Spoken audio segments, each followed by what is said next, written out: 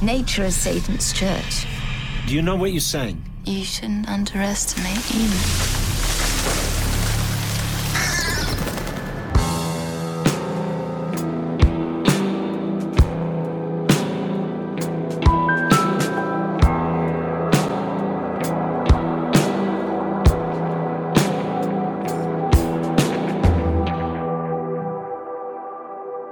Club members, and welcome back to the final episode of the Nightlight Horror Movie Club. Because I'm not talking to Ariana anymore, or any of you guys. I'm not talking to any of you guys, because you made me watch the Antichrist, and now I'm damaged.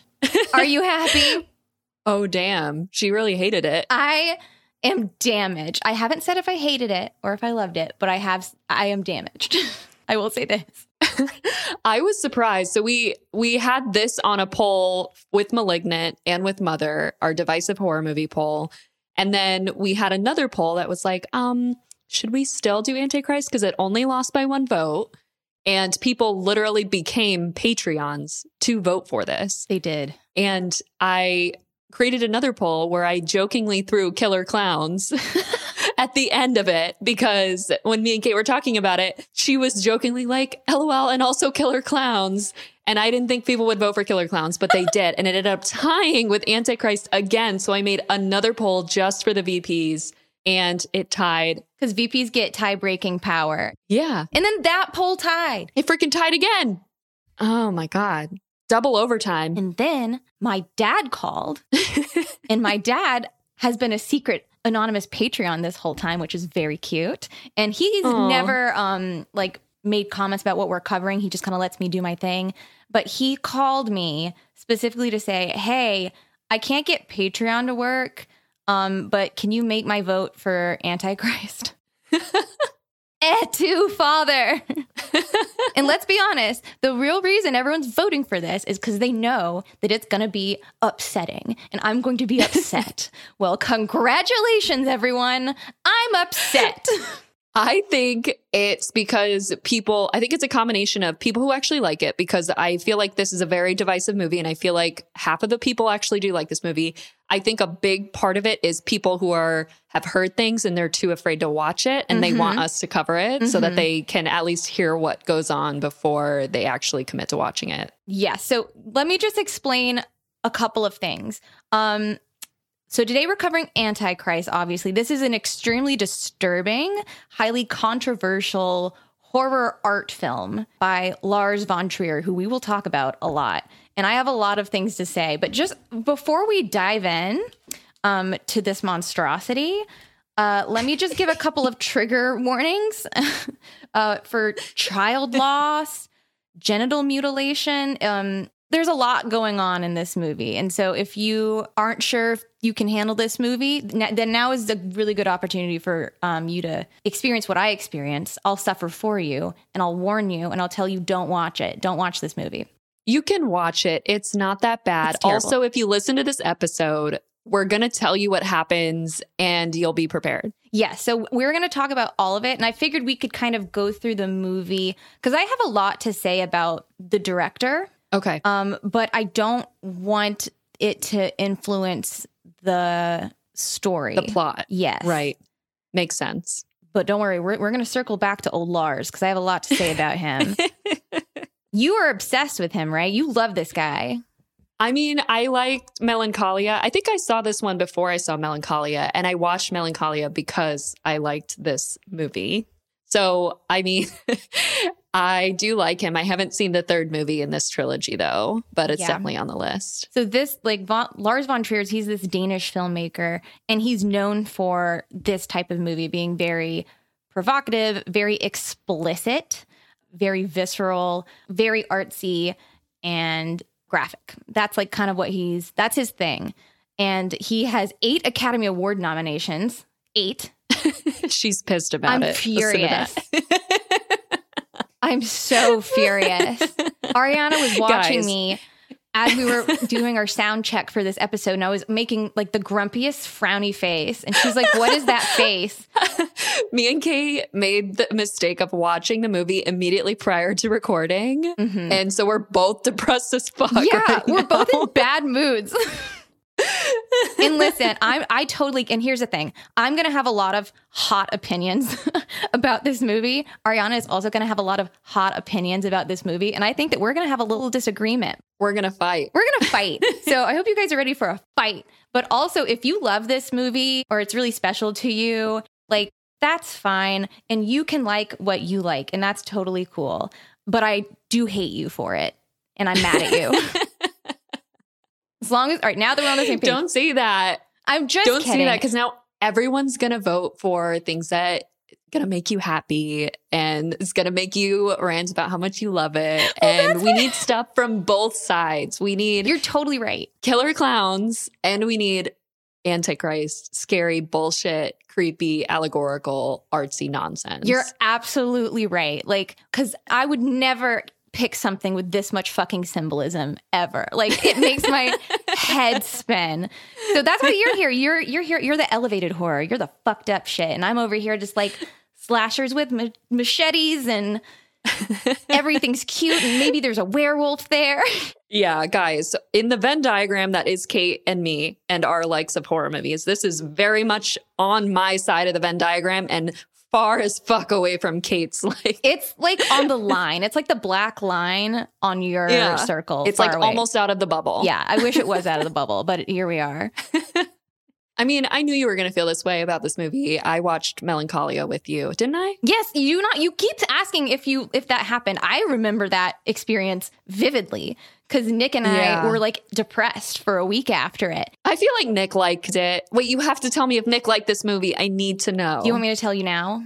Yes. Okay. Well, first, let me say Lars Von Trier, he has it's like an unofficial trilogy, kind of. It's called Depression Trilogy. Yeah, the Depression Trilogy is literally what it's called, the Depression Trilogy. And it starts with Antichrist, which is this movie, in 2006. And then Melancholia, which I watched with Ariana. 2009. Oh, 2009. It was written in 2006. You're right. So this came out in 2009. Then he did Melancholia in 2011, which I watched with Ariana, where she just flew in to visit, popped that on, laughed at me being absolutely horrified for 2 hours, and then flew out the next morning. Melancholia is also not terrible. It's just depressing as fuck, but that's like my vibe and definitely not Kate's vibe. Depressing as fuck. So depressing. And then there's a third movie in the trilogy called Nymphomaniac that was in 2013, which I have no intention of watching. So ooh, I do. That's the Depression Trilogy. And it's called that for a reason. Yeah. It stars the female protagonist, or I guess the main character, in every movie is the same actress. Yeah, Charlotte Gainsbourg.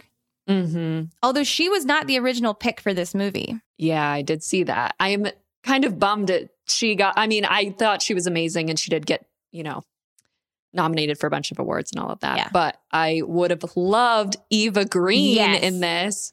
Oh my God. She was fighting so hard to get this role. Eva Green, who was originally going to be the female protagonist. So there's two characters essentially in this movie. Briefly three, mostly two. We'll get there. If you know, you know. So there's Willem Dafoe's character, who he's just the male protagonist, and then Charlotte Gainsbourg's character, who's female, and they're unnamed. Yeah. They don't have names the whole movie. It's just Willem and Charlotte. He and she is literally what they're credited, like their characters' names are. Yeah. Speaking of the credits, Ariana, what did I send you? Oh my God, let me read it. I can't wait. This is like pretty much sums up. I knew Kate was going to hate this movie just because she sent me this fucking screenshot. I took a screenshot. So I watched the movie like 2 hours ago, and then I sat there in horror watching through the credits. So I actually like read all of the credits, and there's an entire section called the research section. Why don't you read some things off of that research section? Research on misogyny, research on mythology and evil, research on anxiety, research on horror films, research on music, research on theology, therapeutic consultants. These are all separate people that were hired for these separate roles to research these separate devastating things. I love it. And then obviously like a bunch of therapy consultants. Yeah, therapeutic consultants. It's like, well, if you need to talk to someone, I didn't know if that meant like we need someone to like weigh in on how therapy is performed, because this movie is very like heavy and managing depression and anxiety and like, but I don't know if that's what that meant or if it was literally like people standing there being like, if you need to talk to someone, like, I'm here. It's not that one. It's not that one. Willem Dafoe's character, he is a therapist. Like his character is a therapist. And so it's the consultant was for Willem Dafoe. Got it. That makes sense. And training for him. And like he would go to like cognitive behavioral therapy sessions like with other people and just like watch, which is weird. That is weird. Yeah. So if you were thinking, oh, that's nice that they had like a therapist on set for these actors for this really fucked up movie. Nope. No, they didn't. That makes sense because I felt like Willem Dafoe was very convincing as a therapist. Like everything he said, I was like, yeah, I could see a therapist saying that shit. Yeah, because they do. Yeah. And the way he said it as well. Maybe. I don't think they actually say any of the things that he says because some of it I'm like, is this therapy? But the way he says it. Yeah. I mean, I guess that's the point, right? Like he's a little bit flawed in some of his techniques and that's why shit hits the fan. Is that the point? What's the point? That's not the whole point, but that's part of the point. I mean, he is a flawed character. I do want to say like there are a lot of different interpretations of this movie. I have read so many that like my head is spinning and I really don't know how I feel or which way is up.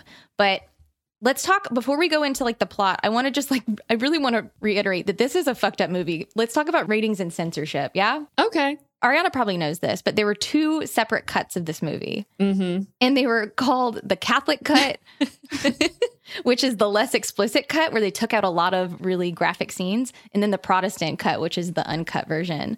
And it was released in the UK. They released it uncut. And they have what's essentially like the Motion Picture Association of America, which like the MPAA does the ratings. Yeah, they do the ratings. It's all made up, but they do the ratings. And in Britain, their basic version of that, they decided to leave it uncut. And I thought it was actually really interesting. So this guy, David Cook, who's part of that film classification or group or whatever, he said that basically the film doesn't contain anything that's illegal or that poses significant harm risk to adults. Like there's strong sexual imagery, but it's brief. I disagree with that. I really disagree with that. It's not brief. I mean, each scene is brief. I mean, there's many scenes. There's like 18 scenes, all lasting 10 to 30 seconds. Also, just in case, I don't know if we've said this before, but it's not simulated sex. This is unsimulated sex in this movie. Wait, it's real? Yes, this is real sex. There is unsimulated sex. They had 2 actors that are in the credits. They're credited as body doubles. They were called the porno doubles during production. Oh, shit. And they would be like the genitalia for the unsimulated sex scenes. Oh my God, wait, but did you know that they had to get someone whose penis was smaller than Willem Dafoe's because Lars Von Trier thought Willem Dafoe's penis was too big and it would distract the audience? Are you serious? I'm full ass serious. I can't. I'm still, all right, to be clear, even after this movie, I am still in love with Willem Dafoe. I agree, but I think it would have been great if it was like him and Eva Green because they're like on the same level. Yes. And I think it would have been a lot more popular and a lot more people would have seen it. Yes. To be clear, I think that the actress was fabulous, but I do think Eva Green would have been fabulous. Yeah.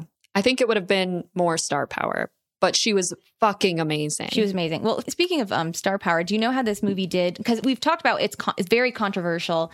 I didn't go too much into like the critics because they were just so divided. Like people either you really love this movie, you think it's artsy, you think it's brilliant, or you think it's disgusting, disturbing garbage. Yeah. So how much knowing that and knowing that it's gotten all these mixed reviews, some people laughed at it during the film premiere. At least 4 people fainted. Some people walked out. So again, mixed reception. With a budget of $3.4 million, what kind of box office do you think? Oh, and let me preface this. I will say this is national box office, so United States. And in the United States, they didn't submit it to the Motion Picture Association of America. So who would have rated it? Because they knew that it would get an NC-17 rating. Yeah. If you guys aren't from the States, NC-17 basically means like this is pornographic. So if it's rated R, that means you can see it with your parent if you're under 17. But NC-17 means no child under 17, meaning like even if you're 16 and your parents are there, you can't see it. Yes, correct. Which would have been an apt reading for this movie. Yeah. I mean, it's just the sex. Like, okay, we'll talk about it later. But It's not just the sex. I very much don't understand why people are upset about this movie as much as they are. But that's just me. I guess we'll talk about it later. I guess we'll talk about it. So buckle up, because I think it's time that we just dive into what this movie is about. All right. Do you have a movie teaser?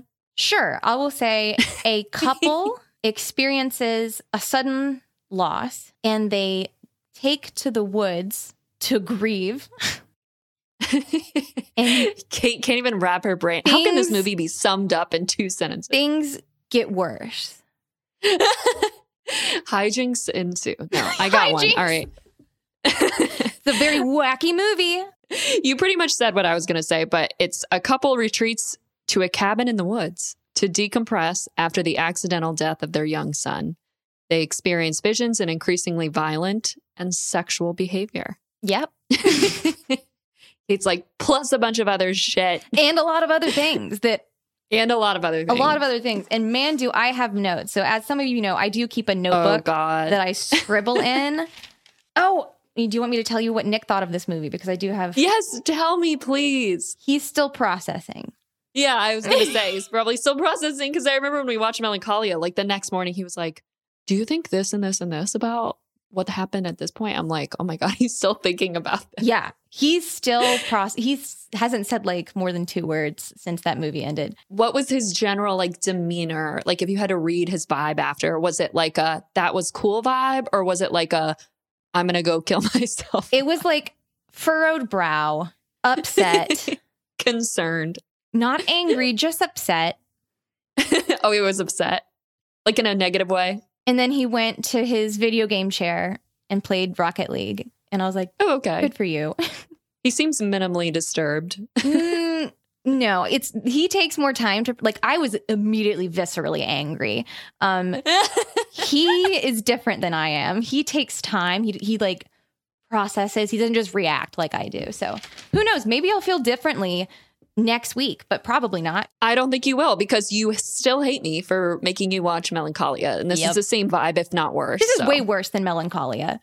Really? Why? I don't understand. All right. I don't know. Maybe jacking off an unconscious man until he ejaculates blood. Maybe that. Yeah. I will tell you, that is one of the only things I remember. When I first watched this, I was definitely drunk, I think, when I first watched this. And that was like the literal only thing I remember. I was like, I don't remember what happens, but I do remember that part because it was very disturbing. There are so many things that I can't unsee. And that is one of them. You know, this is how I feel about it. And we'll talk about this more at the end. At least it's not a literal child masturbating with a crucifix.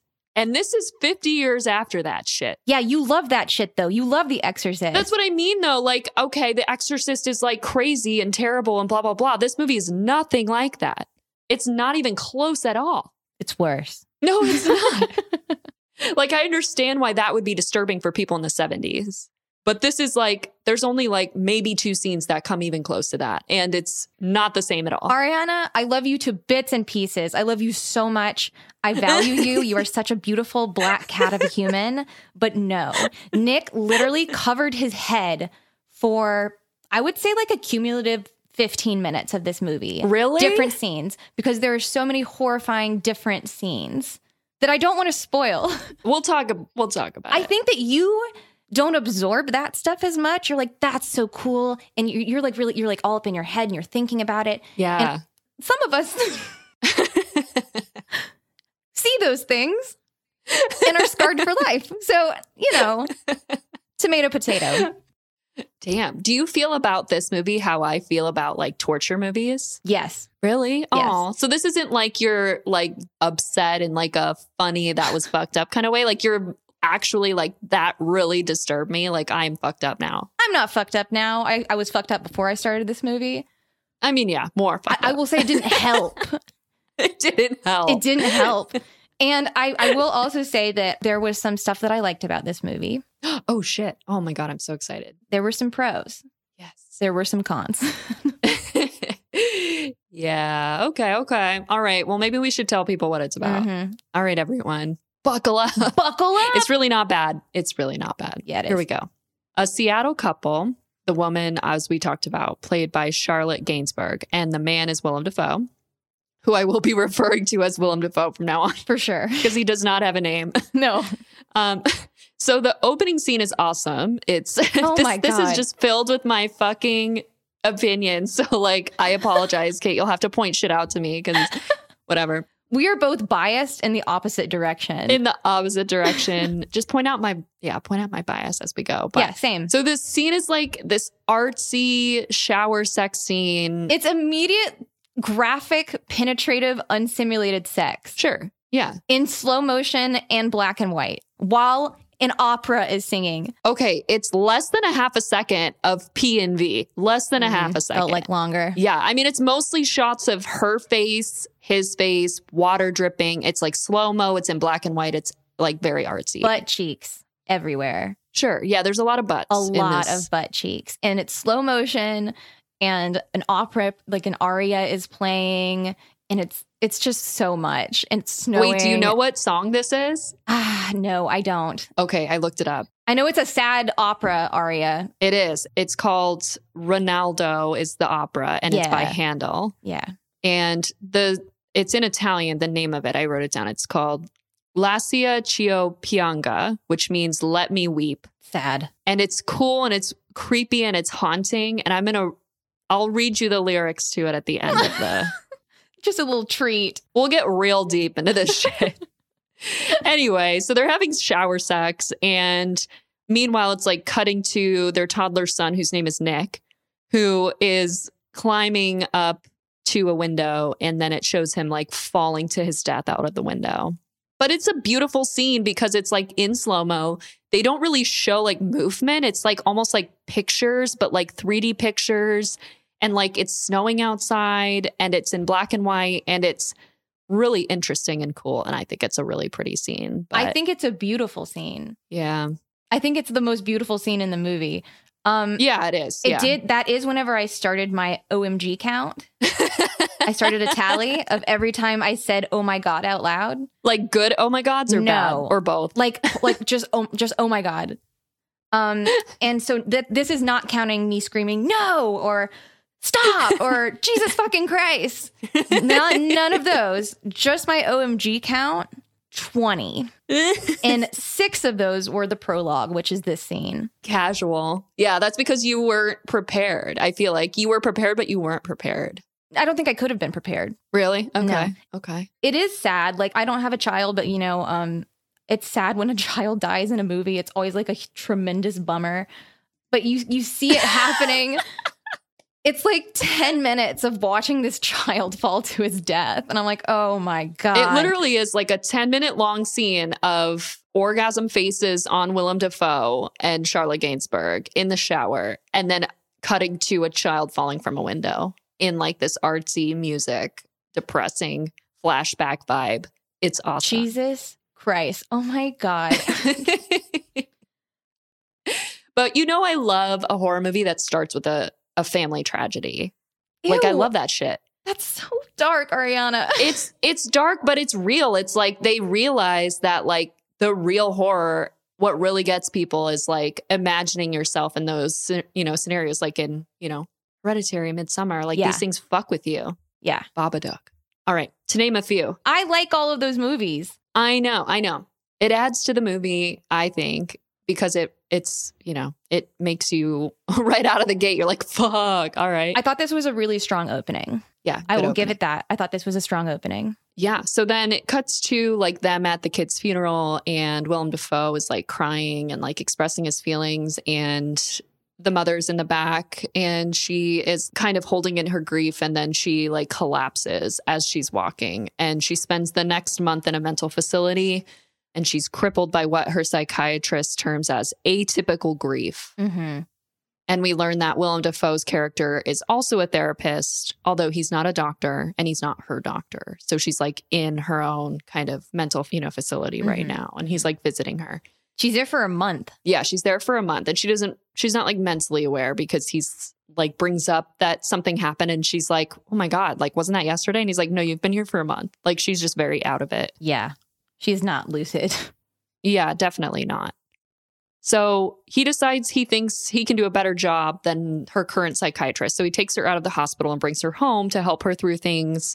There's a scene where she's like throwing her drugs in the toilet. So I guess he says like, let's do, cognitive behavioral therapy and just that and not use meds. And so she throws her drugs away and he watches her do it. So it's like, okay, he's on board with this plan. I don't know. Don't do that, by the way, you guys. You need both. You probably. need both. You can't just rely on one or the other. Oh my, that's not how it works. Yeah. Jesus Christ.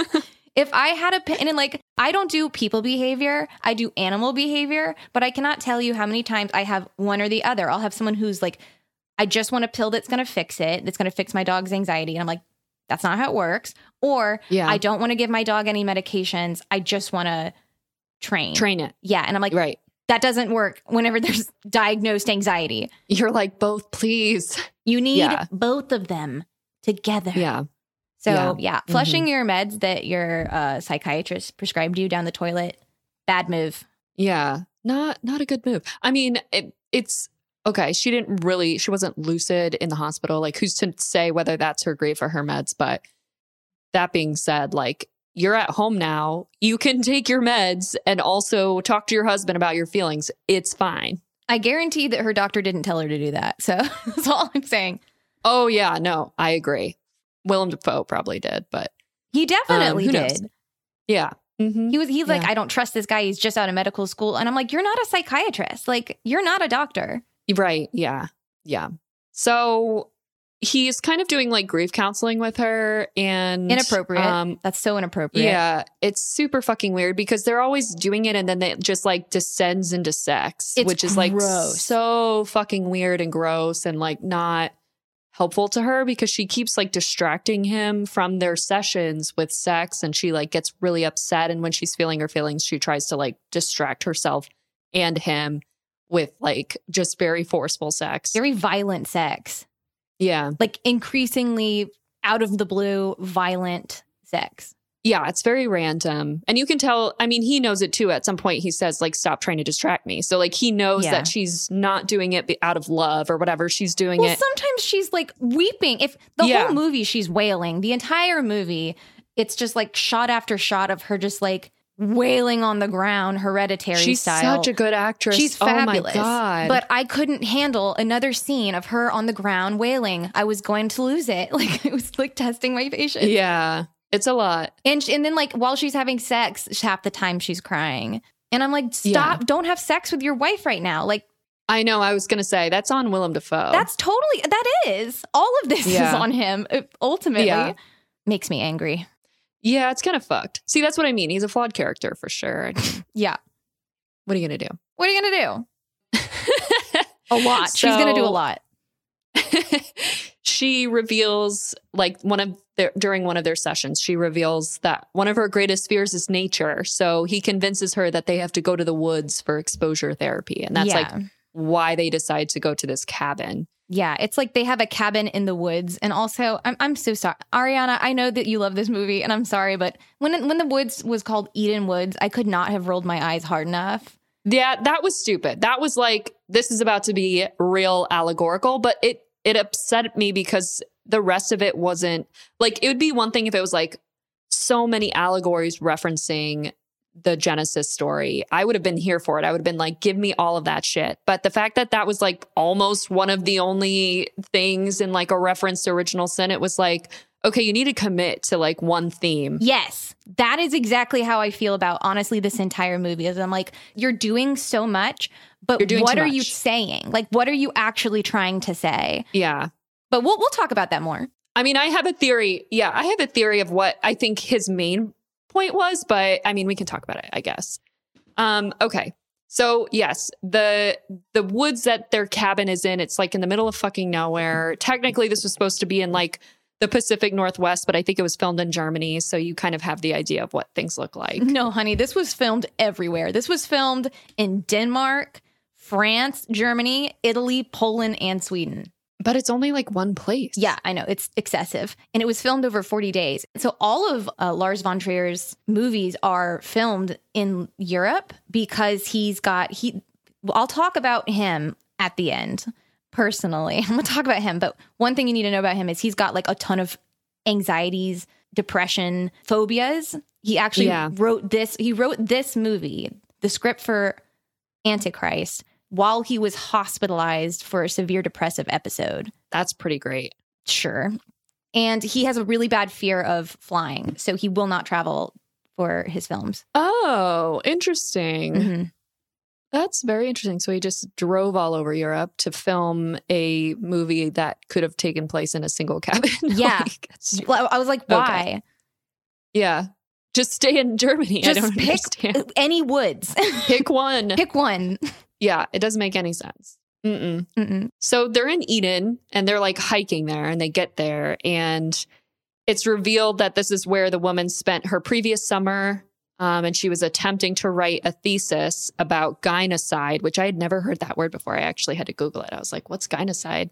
Yeah, I had to Google it too. I thought it was genocide, but misspelled at first. Well, when I saw the word, I was like, in my head, I just autofilled genocide. And then later he said, I think he either said gynocide or they showed it. And I was like, oh. Yeah. I also was like, gynocide, maybe that means like something with the genitalia or the uterus or something. That's what I thought. Yeah, like a gynecologist. Right. But it's just like basically the term for the historical mass killings of women, like the Salem witch trials and shit like that. And that's what her research was on. Just all of history leading up until now and including now. Yeah. That genocide. That's a reference to something. What's that a reference That's to? from Broad City, obviously. Broad City, yeah. And she was also talking about oh, yeah, I do remember that. The objectification of women up until now and including now. And also including and now. Also including right now. Yeah. Anyway, so she spent the summer there writing her thesis about gynocide with their child. And this was the summer previous. Mm-hmm.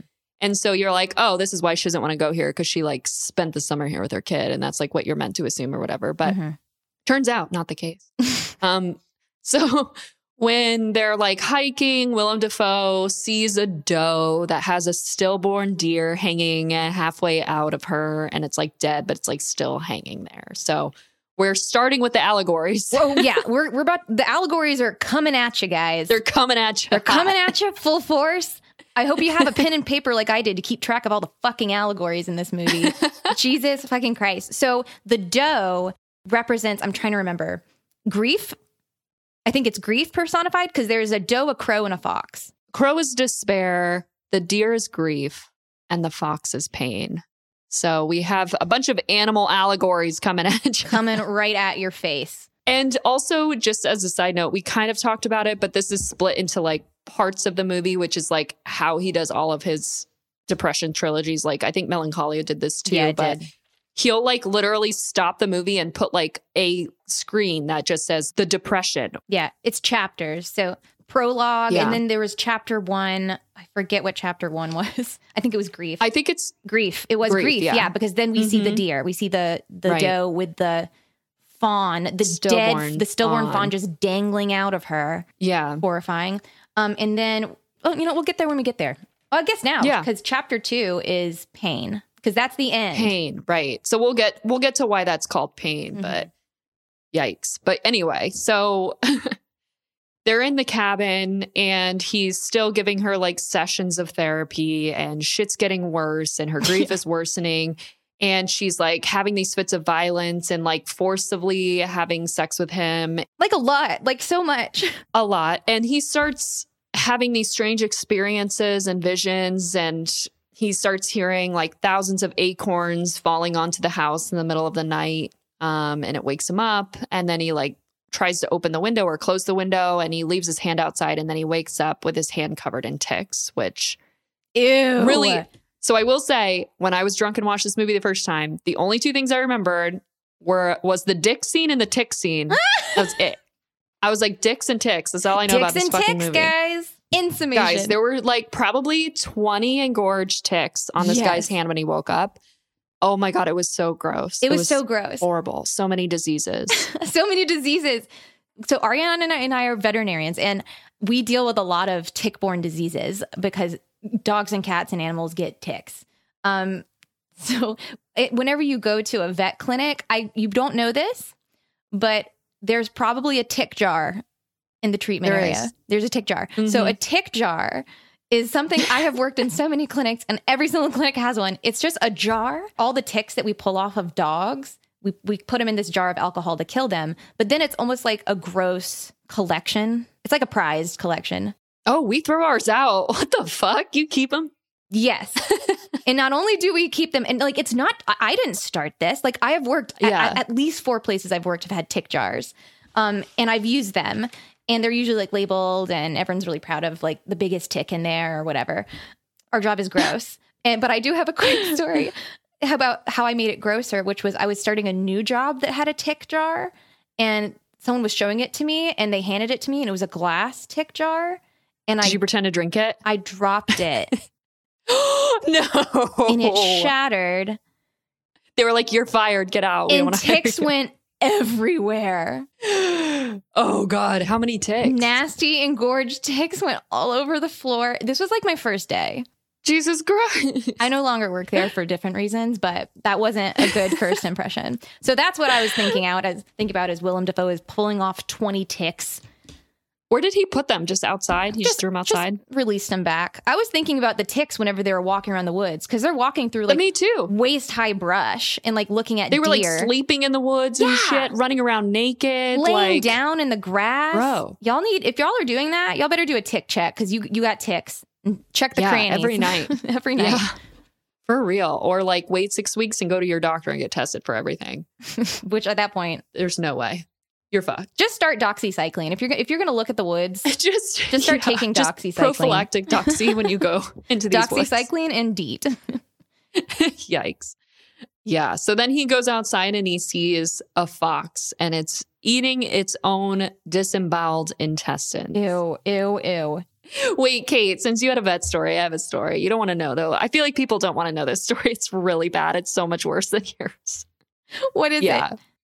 So when I was an intern, my intern mate told me a story about how when he was a student, he saw a dog when he was a 4th year that was eviscerated and then Stepped on GI it. obstructed on its own intestines. Like ate its own intestines? Ate its own intestines. So it was eviscerated. It was an outdoor dog. It ate its own intestines, which is something animals do because I think it's an instinct so that they can make sure that nothing No predators can are coming. smell them, I Mhm. guess. Yeah.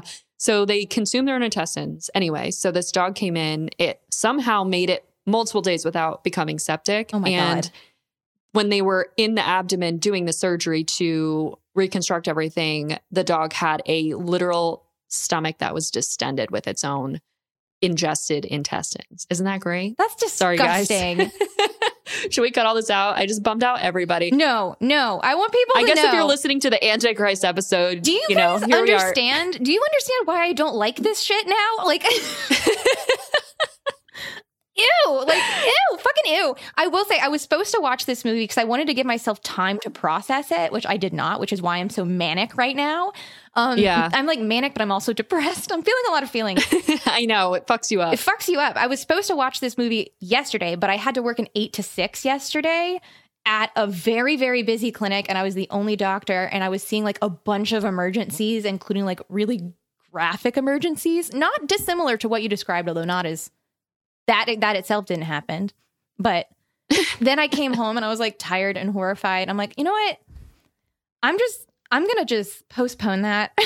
You're like, I can't do it. I think tomorrow sounds good. I'm thinking today I make some tea and I play my little plant game. It's just a game where I identify plants. It's very fun.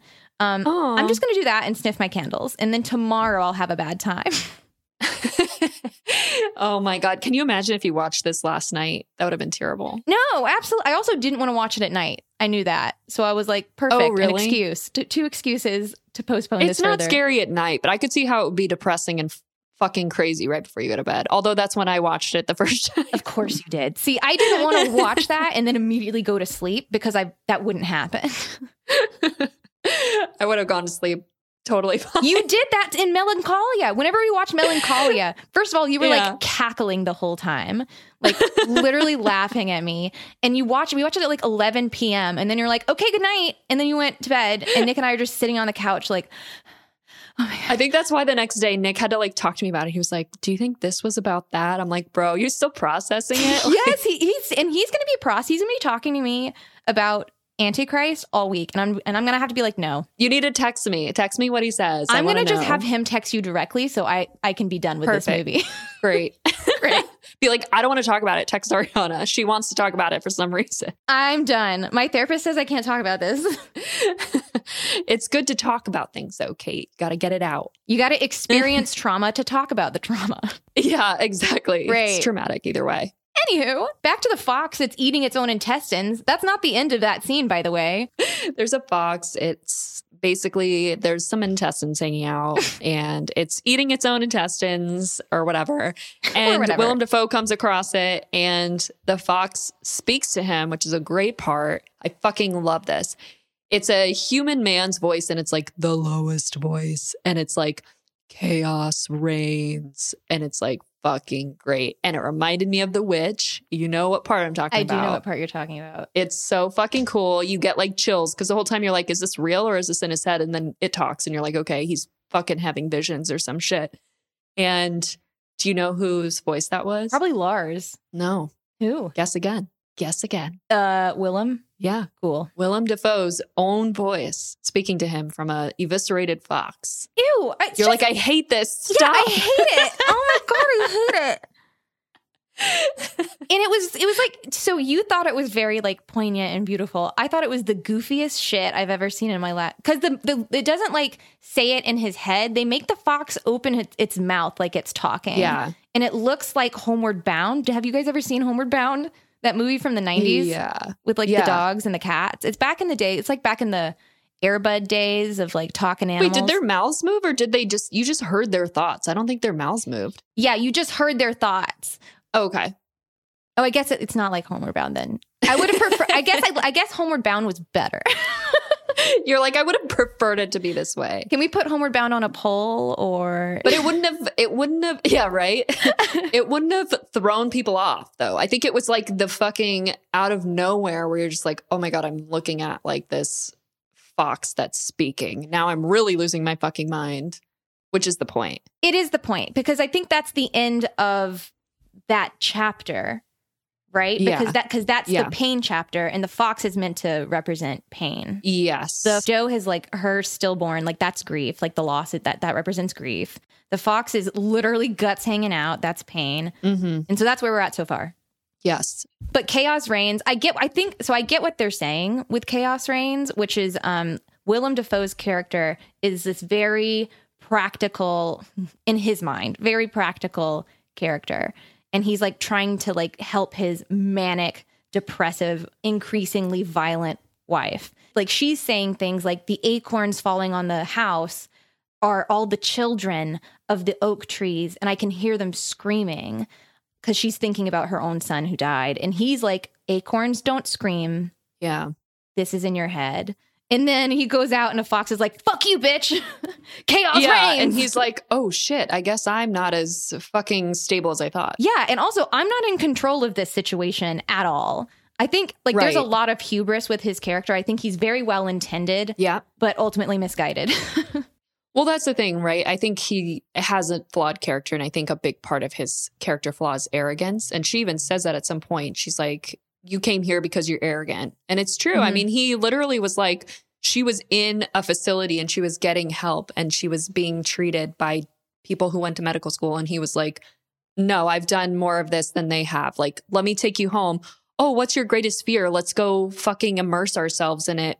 And it's just like, bro, you pushed her over the edge. Yeah. Like she was barely hanging on. She was barely hanging on. You're like, oh, that strand, I'm just going to cut that and then I'm going to put us in the woods. Cool? Yeah. Yeah. So Willem Dafoe goes back to the house and he goes into the attic and it's really dark and he's finding drafts of her thesis and he's reading like her notes about her thesis and the writing is just becoming more and more frantic and illegible with time, as I can imagine Kate's notebook watching this movie is becoming You're so right. more frantic and illegible. Literally, it looks like I am descending into madness with this movie. Like the front of my notes are like so pretty and clean. And then it's just like, what the fuck? Circle, scrawl, just nonsense, illegible. Just like not even fear. English. No. I'm like, is this runes? What? Oh my God. I love it. This was one of the creepiest scenes in the movie whenever he goes up in the attic. It was awesome. Yes, he goes in the attic. He's seeing like basically her work area is like covered in like images from all time periods. And the images are like depictions of men torturing and murdering women. Mm-hmm. And also like occasional like references to the devils in certain ways, like just like images of like women wearing devil horns and things. Like, I don't really understand how that was thrown up there, but we get to that later. But he's basically comes down and he asks her about it. And she reveals that during her studies about gynocide, sorry. I know. I for like the first half of it, I thought it was genocide. Gynocide. And it's very important that it is gynocide, which is about women. Right. It's women genocide. Yes. Gynocide. Also disappointed we didn't know that word. I know, same. Like I looked that up and I was like, I wish I should have known that word. Right. Like we literally covered episodes about Salem witch trials. Like you'd think we'd know. We don't know. We don't know anything. We don't know anything. Amateur hour over here. Truly. So she reveals that when she was studying everything, came to believe that women actually deserved all these things because they were inherently evil. So she reveals that while her thesis was originally to talk about like how men were murdering and torturing women and like the psychology behind that, it kind of turned into this thing where she decided that the women were all evil and they all deserved it. It's like this crazy fucked up thing where it's like, okay. It's a problem. It's insane. It's a real problem. And if I was Willem Dafoe at this point, I'd be like, okay, I found your attic. We're just going to take a quick car trip. Yeah, like, let's go. I regret my decision. This was my bad. And I think that maybe your doctor was right. And we shouldn't have. Can we unflush those pills real fast? Yeah, let's go ahead and get those back. But I think he's fucking arrogant. He thinks he knows better than everyone. And he thinks he's in control of the situation when he's not. So. I'll say, I think he's well-intended. Yeah. I really do. Like, he clearly loves her a lot, and he's putting himself through absolute hell because she's battering the shit out of him. Like, hitting him, attacking him, having basically raping him sometimes. Almost it feels raping him. Yeah. It's, like, really awful to watch, and he's just there, and, like, she'll have a panic attack, and then he'll, like, put his hand on her chest and, like, show her how to breathe. So I think he's well-intended, but it's also like, I think we need more than breathing exercises. I don't know if he's doing it for her though, or if he's doing it for himself because it's easy for him to like externalize his own mental illness by like helping other people, which I do feel like a lot of times, I don't want to be making generalizations, but I do feel like a lot of times it feels good to help other people. And so when you are dealing with your own mental illness, sometimes it helps to help other people through theirs. But maybe it's like, and it could be like a grief thing because he doesn't, other than that one shot of him crying, like as soon as his kid hits the pavement, because they show it, by the way. They show that kid hitting the pavement. They don't show that much, but they show enough. They show a body. It's really far away. Right. Spoiler, it's not a real human child. Because there's a lot of violence and there's a lot of cool props that are in this movie. But yeah, they did make like an accurately weighted child to like toss out the window. Oh, good to know. Yeah, because they keep referencing that scene where he's falling, so it needs to fall believably, I guess. That makes sense. Yeah, because they're going to show it about 18 times. So they show it the entire movie. All the time. So this is kind of the biggest part, I think, of the movie, which is like really what is something that I didn't realize until I watched it the second time. But basically, Willem Dafoe figures out that when she says she's afraid of nature, what she means is that she's afraid of human nature. And that means that she's afraid of the evil nature of women, which is herself. So she's basically afraid of her own evil tendencies or like what she perceives as like an evil predisposition within herself. But it's more probably of like her own mental illness, I think. And also like she's blaming herself for her son's death because she makes comments. Right. She has a very like dichotomous character where she will be like manic and psychotic and angry and do all these bad things. But then 5 seconds later, she'll regret it. And I think we'll get to it, but like there's, two sides to the story of what happened. But what? Yeah, the story of what happens at the beginning. Oh, I thought you meant at the end. Okay. No. No. Okay. No. Okay. Yeah. I'm back on board. So Willem Dafoe gets pissed about basically her saying that all women are evil. He's just like, that's, he's trying to be rational. And he's just like, that's absolutely not the case. And so he gets angry and then they have violent sex. Oh my God. Of course. Oh my God. It gets so obnoxious. I'm so sorry. Really? It's so fucking obnoxious to me because it's like, I get it. I don't need to see butt cheeks that much. Like, this movie isn't that long and half of it is in slow motion. You're right. So like, I'm done. I'm like, okay, like, enough, just enough. I honestly didn't even notice that it was happening that frequently. Like, it definitely didn't bother me, the frequency that they were having sex. It wasn't even, it was like sad. Like, it's sad. It's not sexy, just to be clear. And it's not intended to be sexy. It's not intended at all. No. I mean, you see Willem Dafoe's butt, basbasically. That's not, that is very sexy to me. Willem Dafoe's butt is great. But even so, nothing about this is sexy. I just feel like it's not telling me anything new. Each time it's telling me the same thing. Yeah. I mean, this scene in particular is pretty cool, though, because they are having sex. So what happens is they get angry. She runs outside. She's naked, running around in a tick-infested wood for some reason. Always naked. She's pretty much naked. I don't think she wears pants like the inside. She Pooh Bears it like half of the movie, yeah. She's bare-assed. Pooh Bear, t-shirt only, no bottoms. Yes. No bottoms.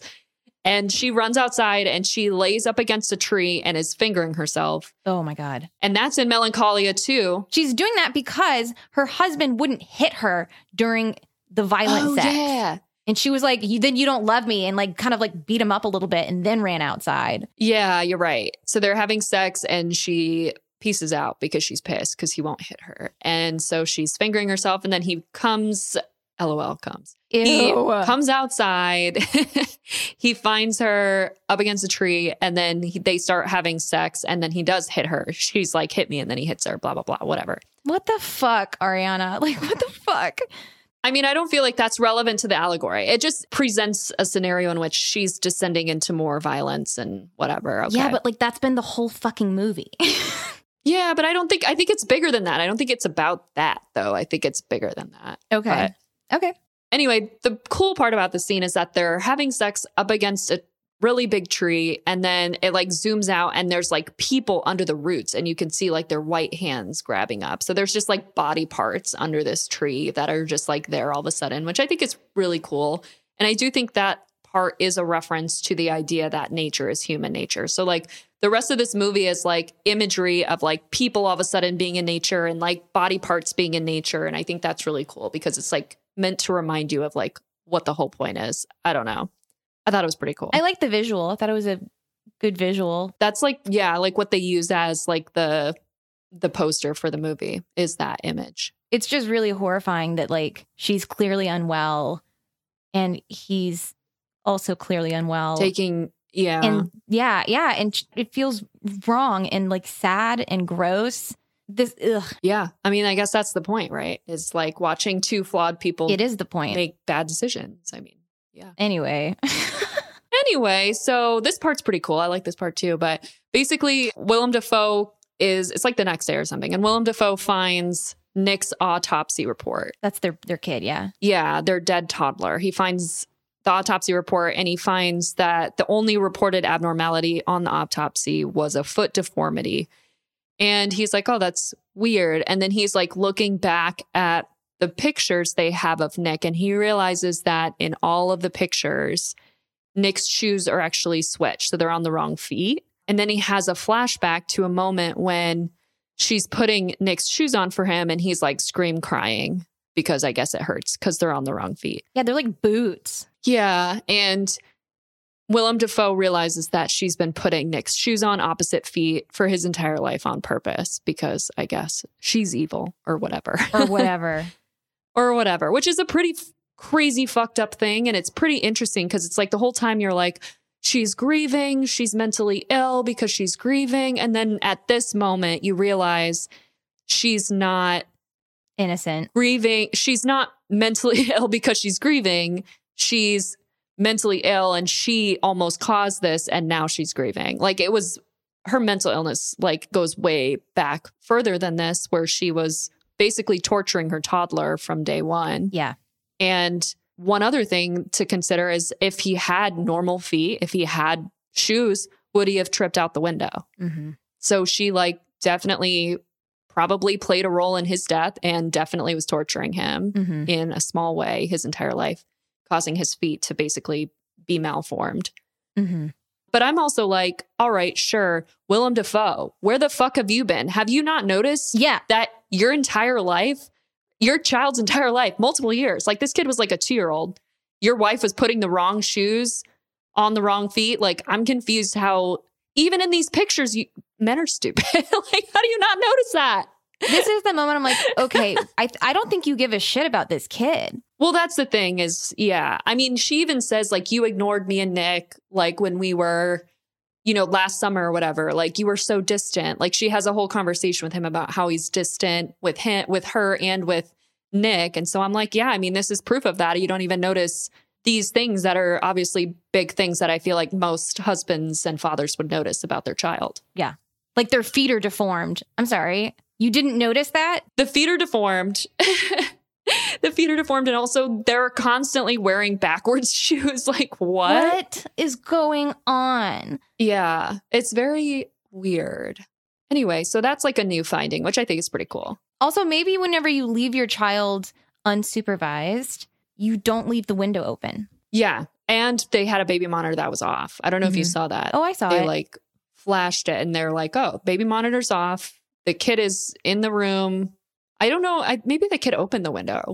No, there was like a breeze and the window opened. Oh, and the window opened. The Okay. kid opened the baby gate and they knew that he could open the baby gate. She knew, he didn't. She knew that he could open the baby gate. And also they left their door open. Yeah, it's kind of awkward. It's just like, I don't know that you're good parents.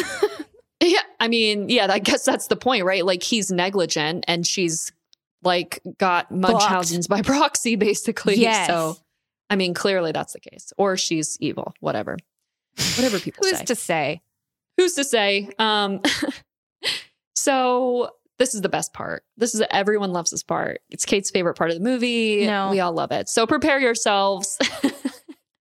Kate's getting her notebook. She's ready to fucking scream about what I'm about to say. So I'm going to tell you what happened. So basically, Because now we're going into chapter 3, which is despair. right. So now we're in chapter 3, which is despair. Yeah. So basically shit hits the fan this entire chapter.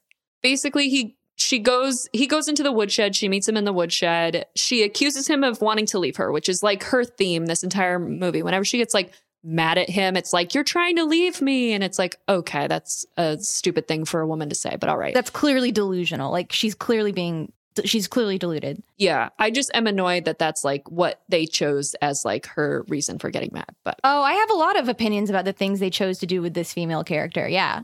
You're right. Yeah. We'll talk about that. Mhm. Because I agree with you. But so she yells at him, then she mounts him and like starts having sex with him and then gets off of him while he still is erect and then smashes his dick with this huge piece of wood. And he passes out. Kate's actively vomiting. This is the point when Nick was done. Nick was so done at this point. He could not. Well, yeah, that's why. Remember when I texted you, I was like, please watch this with Nick. I need to see Nick watch this fucking movie. I saw that coming because... Did you? I saw it coming because you forgot, whenever she enters this cottage where her husband is, she enters it by smashing him with this log. Just in the back. She smashes him? Yes. Oh, in the back? She like I hits him in missed the that. back and is like all frenzied and crazy and like, you're going to leave me, and like trying to beat him up, and then starts having sex with him, which, first of all, how is he getting an erection during these situations? That's what I was saying too. I was Ew. like, why is he hard when she was literally beating the shit out of him 2 seconds ago? Why are you into it? Like, why, whenever your wife asks you to hit her, you say, no, of course not. But then you go out and do it. Like, you know what I mean? You're like, well, wait, no, we're still gonna fuck though, right? No, it's because she goes, then you don't love me. And he goes, then I guess I don't love you. And then she ran away crying. So he followed her. And hit then, her. I guess hit her because she wanted it. Whatever. I don't know, Kate. I mean, it's complicated. Well, he gets his dick smashed, so He gets his dick fucking smashed and then he blacks out. Yeah, he's passed out at this point, and I'm going to throw up. I can't. which I didn't realize men can finish when they're passed out. But anyway, so she like finishes him with her hand. Yeah, because we're not rapists. Yeah. She finishes him with her hand, which may be raping or whatever, but he ejaculates blood all over her, which is a fucked up scene. And this is the scene that everyone hates. This is the scene why, if you're a guy, you've heard of this movie, this is why. It's this scene, which is like male, genital mutilation. Okay, sure. But like, what about The Exorcist when we have a fucking 12-year-old girl shoving a crucifix up her vagina? Why are we not more mad about that? I didn't like that either. I didn't like that.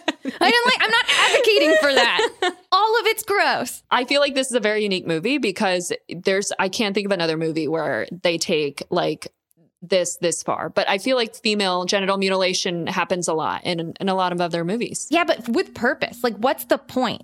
What are they trying to say here? Chaos. That's not enough. That's not smart enough.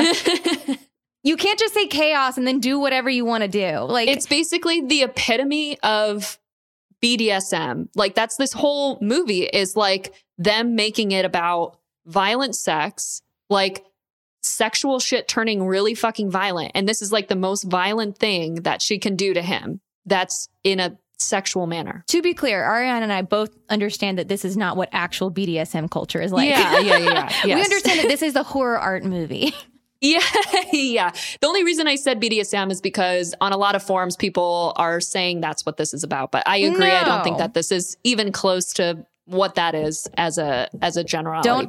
Don't try this at home, kids. This isn't. I'm just saying this is the epitome of like her and what she's been doing the entire time, which is like being violent towards him and then being sexual towards him and then being violent towards him and then being sexual towards him. She's literally having sex with him and then brutalizes his penis and then finishes him. So, I mean, it's basically what she's been doing this whole movie. Disgusting. Yeah. It's so gross. It's like it's so viscerally awful to watch. Ariana, this is the most unpleasant experience I have ever had watching a movie ever. Really? I was so uncomfortable, grossed out. I got physically nauseated at a couple of points. I got angry. Really? Yes. Oh, wow. The only movie I've ever felt that way about is Requiem for a Dream, which I think is also Lars Von Trier. Or am I crazy? Shut the fuck up. No, it's not. There's no way. No. There's no way. There's no way. Oh, no. It's that other guy. It's the other guy that I really like. Can't think of his name right now, but Of course you really like it. Of course you like Requiem for a Dream. It's the same guy who did Mother. Of course it is. Darren Aronofsky. There it is. Yo, I promise Ariana's like a balanced person. Like, that might be taking it too far. Yeah, I was going to say, wait, what? She is an upstanding member of society and not a public threat. I just want to say that because of the movies she likes. It's frightening. And you wouldn't expect like this beautiful woman, this beautiful young veterinarian to be so into this fucked up shit. You love it. You can't get enough. I just think I mean, we've said this before. I like being shocked, but in a way that's not like simple. Like I want it to be like something that I think about for days, and I want it to be like very shocking. And that's my vibe. So this type of thing is shocking to me. Yeah, this is shocking. And this is something that you would think about for days. I would agree with you. Yeah, that's all I need. If you're into watching Willem Dafoe's dick getting absolutely pulverized. Well, it's someone else's dick because Willem Dafoe's dick is too big. Yeah, it's too huge and important. It's too huge and it's distractingly big. It's in the way. Lars can't handle it. He can't even focus. Cannot focus. Yeah, I mean, I don't like torture-y stuff, which the next part is torture-y, and I don't like that part. All of this entire movie is torture-y. Yeah. I mean, he's passed out, but yeah. Okay, here's the thing. You have a double standard. You have such a double, and I'm just going to say it, and I'm not even mad about it. What, like male or female, you mean? Yeah. Yeah, probably. Take this movie, just switch the characters, switch the he and the she, and I don't think it would be able to be released. I mean, you're right. That being said, I could name like 10 movies right now where the entire movie is literally just men murdering women. Oh, I agree. Yeah, I totally agree. Like that's the premise of all slashers. Totally on board. I think I agree. But this isn't that different. It's just more intellectual. It's just got more allegories and it's a man. Yeah. So it's shocking and different. Like if this were a man doing it to a woman, I'd be like, okay, like we've all seen that. Ariana's not arguing it. She's like, yeah, exactly. Well, I mean, yeah. I mean, you pointed out, sure. But at the same time, like, I mean, even like Slumber, like not that this is anywhere close, Slumber Party Massacre, it's literally just this guy with a giant ass drill chasing around women and drilling them. It's hilarious and fabulous and a work of art. Why is that funny though? The whole thing is funny. Out of context, if you just say a guy with a drill, you're like, yeah, that sounds stupid. But that's what I mean though. It's like, I feel like as a society, people are so much more okay and so much more used to seeing this the other way around. That's just how I feel about it. I think there's a difference between a PG-13 or even an R movie where a guy, a silent hulking figure with a machete or a drill or whatever is like hacking up babysitters. I think that's a little bit different than what's going on in this movie.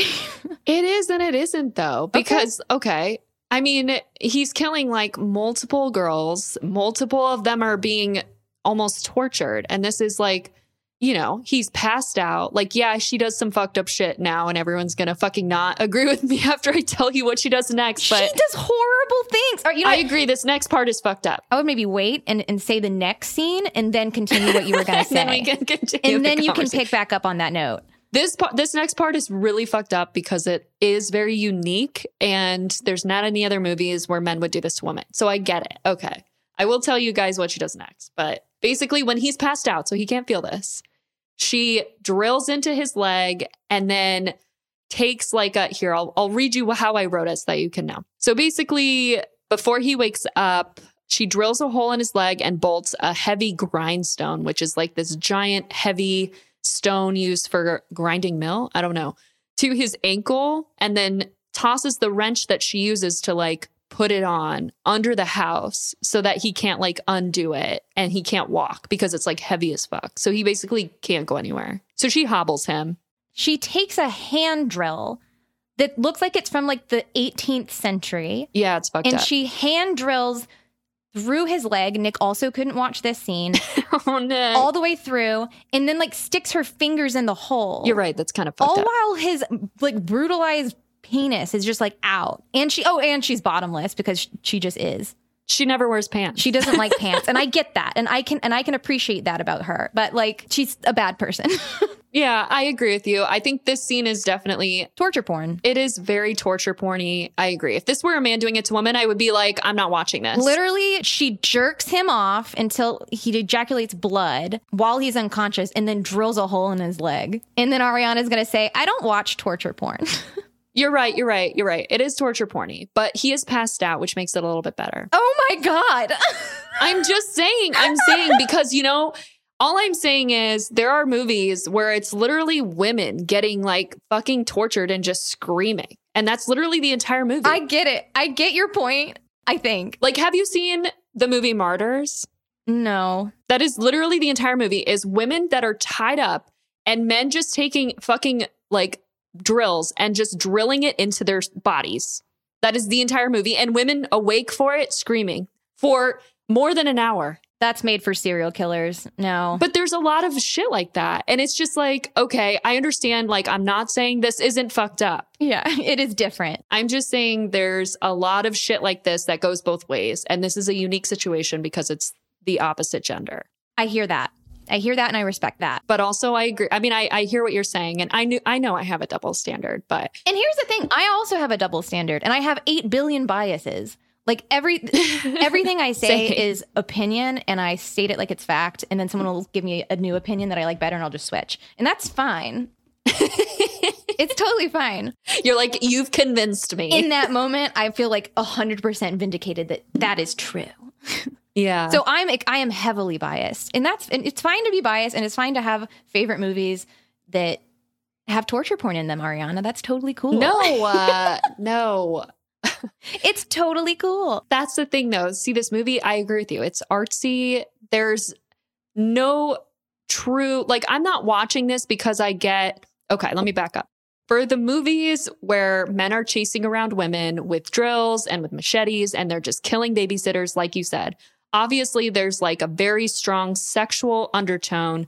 And I think that people derive pleasure from that, watching it before the sexuality and the sexual undertones. And you can't argue with me because I will point out to you Slumber Party Massacre. If you guys have not heard of that, look up the literal, like, what they made for the movie theater. It's directed by a woman. It's a joke. It is a joke, but why is she making that joke? Because she's spoofing everything else that's done this. Absolutely. Absolutely agree I'm with just you. saying that's a very strong genre of horror movies, and they do it for the sexual reasons. I disagree that genre is sexual, though. It's not entirely sexual, but I do think that a lot of men enjoy it for that reason. I would be able to agree with you a little easier if you weren't using Slumber Party Massacre as an example. Which is like such a benign, hilarious, fun movie. That's what I mean, though. Women. And then like this. We're making light of it. But that's what I mean, though. It's the perfect example because it's a woman making light and pointing a finger at all these other movies that do it and making it jokey like they do. And it's like literally men just murdering women. That's literally the entire genre of what she's making fun of. And this movie is not doing it for that sake, is the point I'm trying to make. This movie is doing it because they're like, hey, look, this female antagonist is doing these violent sexual things to this man because she's mentally ill. And it's complex and it's emotional and it's not about the reasons that other movies are about the same thing with the roles switched. I think you can't take torture porn and make it black and white in slow motion and call it art. That's what I think. I think that this movie is not that dissimilar from movies where people are getting drilled while they're awake. This is one of the most graphic movies I've ever seen in my life. Really? And it's going to get worse. It's going to get worse. We haven't even talked about the most graphic scene, in my opinion, which is coming up. It's coming up soon. Oh, I forgot about that part. Yeah. How did you forget about that part? Why don't we tell him? Why don't we tell him? Okay. Okay. Let's defend you. Let's defend what you're saying. I mean, here's another example. The part that you're referencing even further strengthens my point, but we will get there. Okay. All right. So Willem Dafoe wakes up and he attempts to remove this grindstone and he can't find the wrench because she hit it. And he's dragging himself into the woods. I'm presuming to get away from her or to escape or to just leave. I don't know. He's freaking out. But he hears her in the woods screaming for him. So he chooses to hide in a foxhole. The foxhole that has been like foreshadowed 15 times. Yeah. Yeah. Yeah.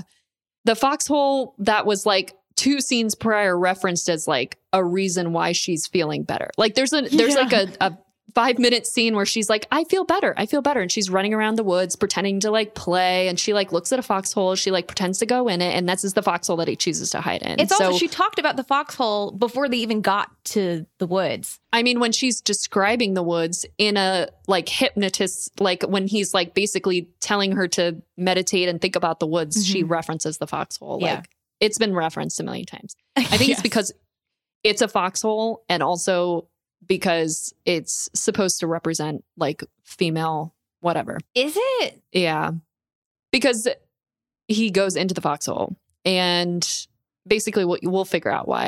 I'll I guess circle back to that. But so he's in the foxhole hiding from her. I love it though. His little feet are sticking out. His feet are sticking out. He like can't fit all the way in.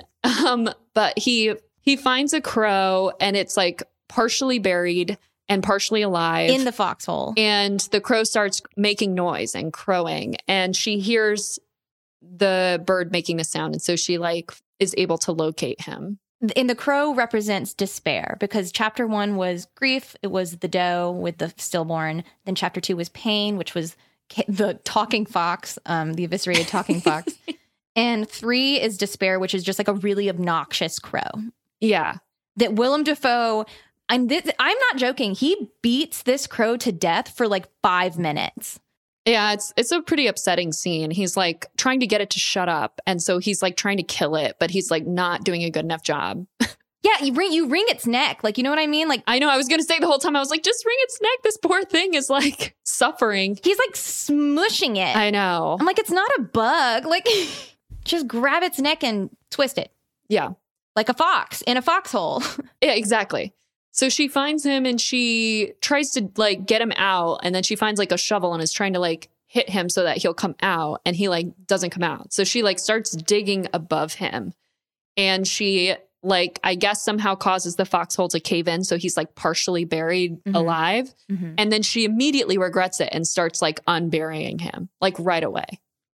This is why I'm saying she's like a complex character, because she like does these things and then changes her mind 5 seconds later. And it's like, I'm confused. She's just not a very straightforward and easily understood person, I guess. But I guess. He's like still alive. And so she's like dragging him / helping him get back to the cabin. And she like legitimately cannot remember where she hid the wrench.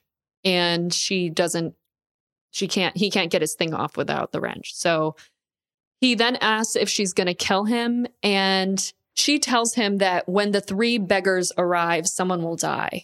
And so this entire movie has been like animal allegory after allegory. And obviously the 3 beggars we've been referencing this whole time too. It's like the fox, the crow, the deer. It's overt. Yeah. So she says that. And then she has a flashback to when she was having shower sex. So this first scene. And it's revealed, like you see her face looking at the kid climbing up the window. Because the door's open. The door's open. She's watching her child climb up to an open window and like about to fall out of a window and like doesn't stop him and doesn't care. She continues to have sex. Yeah. So now we know that she's like been hobbling the kid the whole life and fucking up his feet. And also actually saw him almost fall and didn't give a fuck. And then he fell. And then she cared. And then she sort of cared. And then she like sort of regretted it. I mean, there were like times where she was like, it's my fault. It's my fault. And it's like, are you being serious? Because she does have these moments of regret. Or are you doing this because you're scheming or manipulative or whatever? So, well, at first I was like, I think it's truly grief. Like, I think that she is ill. But at the same time, she makes a comment where, again, she's weeping because she's always fucking weeping. And she goes, a woman crying is a woman scheming. Oh, yeah. A woman crying is a woman scheming, which I'm like, okay. And that's a very important line. Yeah. So I'm like, okay, so how much of this is like, are you saying that because this is actually a plan, or are you saying that because you're not well? And also, if you're not well, what exactly is going on? Like, what is this condition? Yeah, you're right. I mean, I have no idea. I have no idea if this is like her mental illness or if this is like her being evil, or if I don't know what it's meant to be, honestly. Right. I wish I did, because that would make me like this movie more, but it's annoying to me that I can't figure it out. Well, it's not that you can't figure it out. It's that there isn't a reason. So everyone has different opinions and different interpretations. This is a very interpretable movie because it doesn't make sense. Like, you can call it open, but it's not really open. Like, they tell you everything that's happening and they explain everything, except for they just don't explain the woman. They don't explain the woman. They just kind of leave it. Yeah. That's what I mean. It's annoying to me that I can't figure it out. Like, I want there to be a distinct answer, and I want it to be very complex, but I want to be able to get to it. And I feel like I can't because it's not fleshed out enough. No, it's not fleshed out enough. I honestly think, you know what? I'll get there in a minute. Because we're not done and we haven't even gotten to my least favorite scene yet. Here, it's next. You tell him. Gross. So after we figure out that she watched her son fall out of a window and did nothing, and her husband is like in really bad shape on the ground with a bolt through his leg, because she has that flashback to her son. Then she goes to the kitchen and she grabs a pair of scissors and she lays down next to her husband, and in a very graphic close-up, cuts off her own clitoris. Yeah. With kitchen scissors. And they show it. Yeah, it's pretty fucked up. But it's like she does it right as she's remembering the moment when she saw her son falling out the window. Ew. And then she starts fingering herself. And then she can't.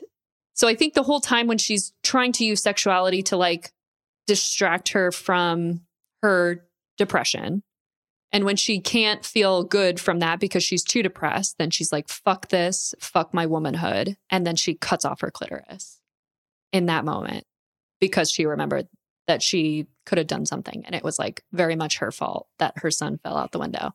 I think that's exactly what they're saying. Yeah. Yeah. So then it starts hailing outside which is a reference to earlier in the movie when she was talking about how witches were able to summon hailstorms. The dialogue is so sparse in this movie that every single line that they say is basically foreshadowing. Like, you're right. Like, I'm like, all right. Like, as soon as she said that, I'm like, all right, there's going to be a hailstorm soon. Like, yeah. I mean, I like that, though, because I don't like it because it becomes predictable, but I don't like a lot of, I guess, random talking. To be clear, I am not calling this movie predictable. Didn't say that. I do think that Lars is a little heavy-handed with the foreshadowing and the allegories and the imagery and the symbolism. I mean, it's symbolism after like the whole movie's not meant to be probably real. So, I mean, I feel like it's supposed to be something that is going to be all symbolism and all in your head or in their head. Like, I think all of this is fake. Maybe. Yeah, who's to say? Yeah. I mean, there's talking animals. Like, obviously, a big part of this is imagined. Yeah, and there's a lot of visual and auditory hallucinations throughout it. Like, she hears a baby crying. There's a lot of visual hallucinations with the trees for both of them. Mm-hmm. Yeah, and so now we get like the epitome of the allegory that we've been building up to. So then there's 3 animals that show up, and it's the 3 beggars. Guess which ones? It's the deer, the fox, and the crow. And the deer is the symbol of grief, fox is pain, crow's despair. The crow comes from under the house. Like, Willem Dafoe's laying on the ground. He can like hear the crow under the floorboards. And so he breaks the floorboard to free it. And it happens to be right above where the wrench landed when she flung it under the house. So he grabs the fucking wrench and is able to like remove this grindstone from his foot. Oh my God. Nasty, gross, nasty. Yeah. And then she attacks him with her scissors and he strangles her to death. And it is very graphic to watch because it's like you can literally see her face the whole time as she's dying. And then he burns her body on a funeral pyre. So she's dead. So that's done. And then the last scene is pretty cool. It's like Willem limping away from the cabin. He like made like a makeshift splint. Yeah, his leg, leg is fucked. That leg is done. The leg's fucked for sure. And he's limping away from the cabin and he reaches the top of a hill to rest and he's eating some berries. And then he turns around and there's just like hundreds of blurred faced women in antique clothes and they're just like climbing the hill towards him. And he's just standing there waiting. And he's standing there watching them come towards him. And then that's the end. Kate's face right now, guys. She hates me for even putting this on one poll. You put it on 3 polls. Can you tell now why people were like, literally this poll tied 3 times? Like this movie, there was literally 3 different polls and it tied every single time. People are so conflicted. People are like, yes. And then people are like, no. I had people write into me and be like, Kate, don't do it. Oh my God. Don't do it. I had a friend call me and be like, no way. Yes. And was like, I don't think you need that. Oh my God. That movie's fucked up. And like, I'm fine. Y'all, I'm going to be fine. I just like to complain. It's my favorite. And I especially like to complain about Lars Von Trier because I fucking hate him. Yeah. Also, we caught Kate right after she watched the movie, so she's like extra amped. So I'm a little angry. Oh my God. I want to learn about Lars though. Tell me about all of his shit. Are you sure? Yeah, I want to know. Okay. So Lars Von Trier, first of all, the Von is made up and he added it to his name. Oh no, this is like a shit on Lars Von Trier. Yeah. Session. Okay. Yes, okay, it is. Gotcha. He added the Von to make himself sound cooler in college, which is just embarrassing and dorky. And I judge him for it. In college? Oh, yikes. Yeah. Okay. So things to know about Lars. Lars is like he's known for being obviously this like very provocative, but also very anxious person, like extremely anxious. He didn't have as heavy of a, first of all, I think he's a misogynist and I think he's a sadomasochist. And I don't think that makes him brilliant. I just don't think that's smart. The sadomasochist part? Yeah. I mean, and I think he's a misogynist. I think this was a super misogynist movie. I think he has a problem with women. I don't like how he depicts women ever. And in any of the movies that I've seen that he's done. I think that his movies are very one note. I've only seen 2 of them, but they're identical movies. Just one's more graphic. It's the same trilogy, but yeah. Yeah, but like, do it a little different. You know what I mean? Two Towers is a little different than Fellowship. They're different stories. They're not just slow motion. Different stories. Oh my God. Melancholia is about an apocalypse. Melancholia is 45 minutes of slow motion and more dead animals. And it's beautiful. Sure. Not the dead animals. It's the same motion. color palette. It's like blue, gray, and depressing. And that's the point. Anyway, that's so not only do I not like him because I don't really like his work, but I just hate him as a fucking person. So I love this. It's like, let me fucking shit on this guy. Hate him. Coming for you, Lars. Oh my God, I hate him so much. So in an interview for the premiere for this movie, he called himself, because he started to get criticism, and he's like, he called the audience at the Cannes Film Festival guests, because people were like reacting and like not all of them in a positive way to this movie.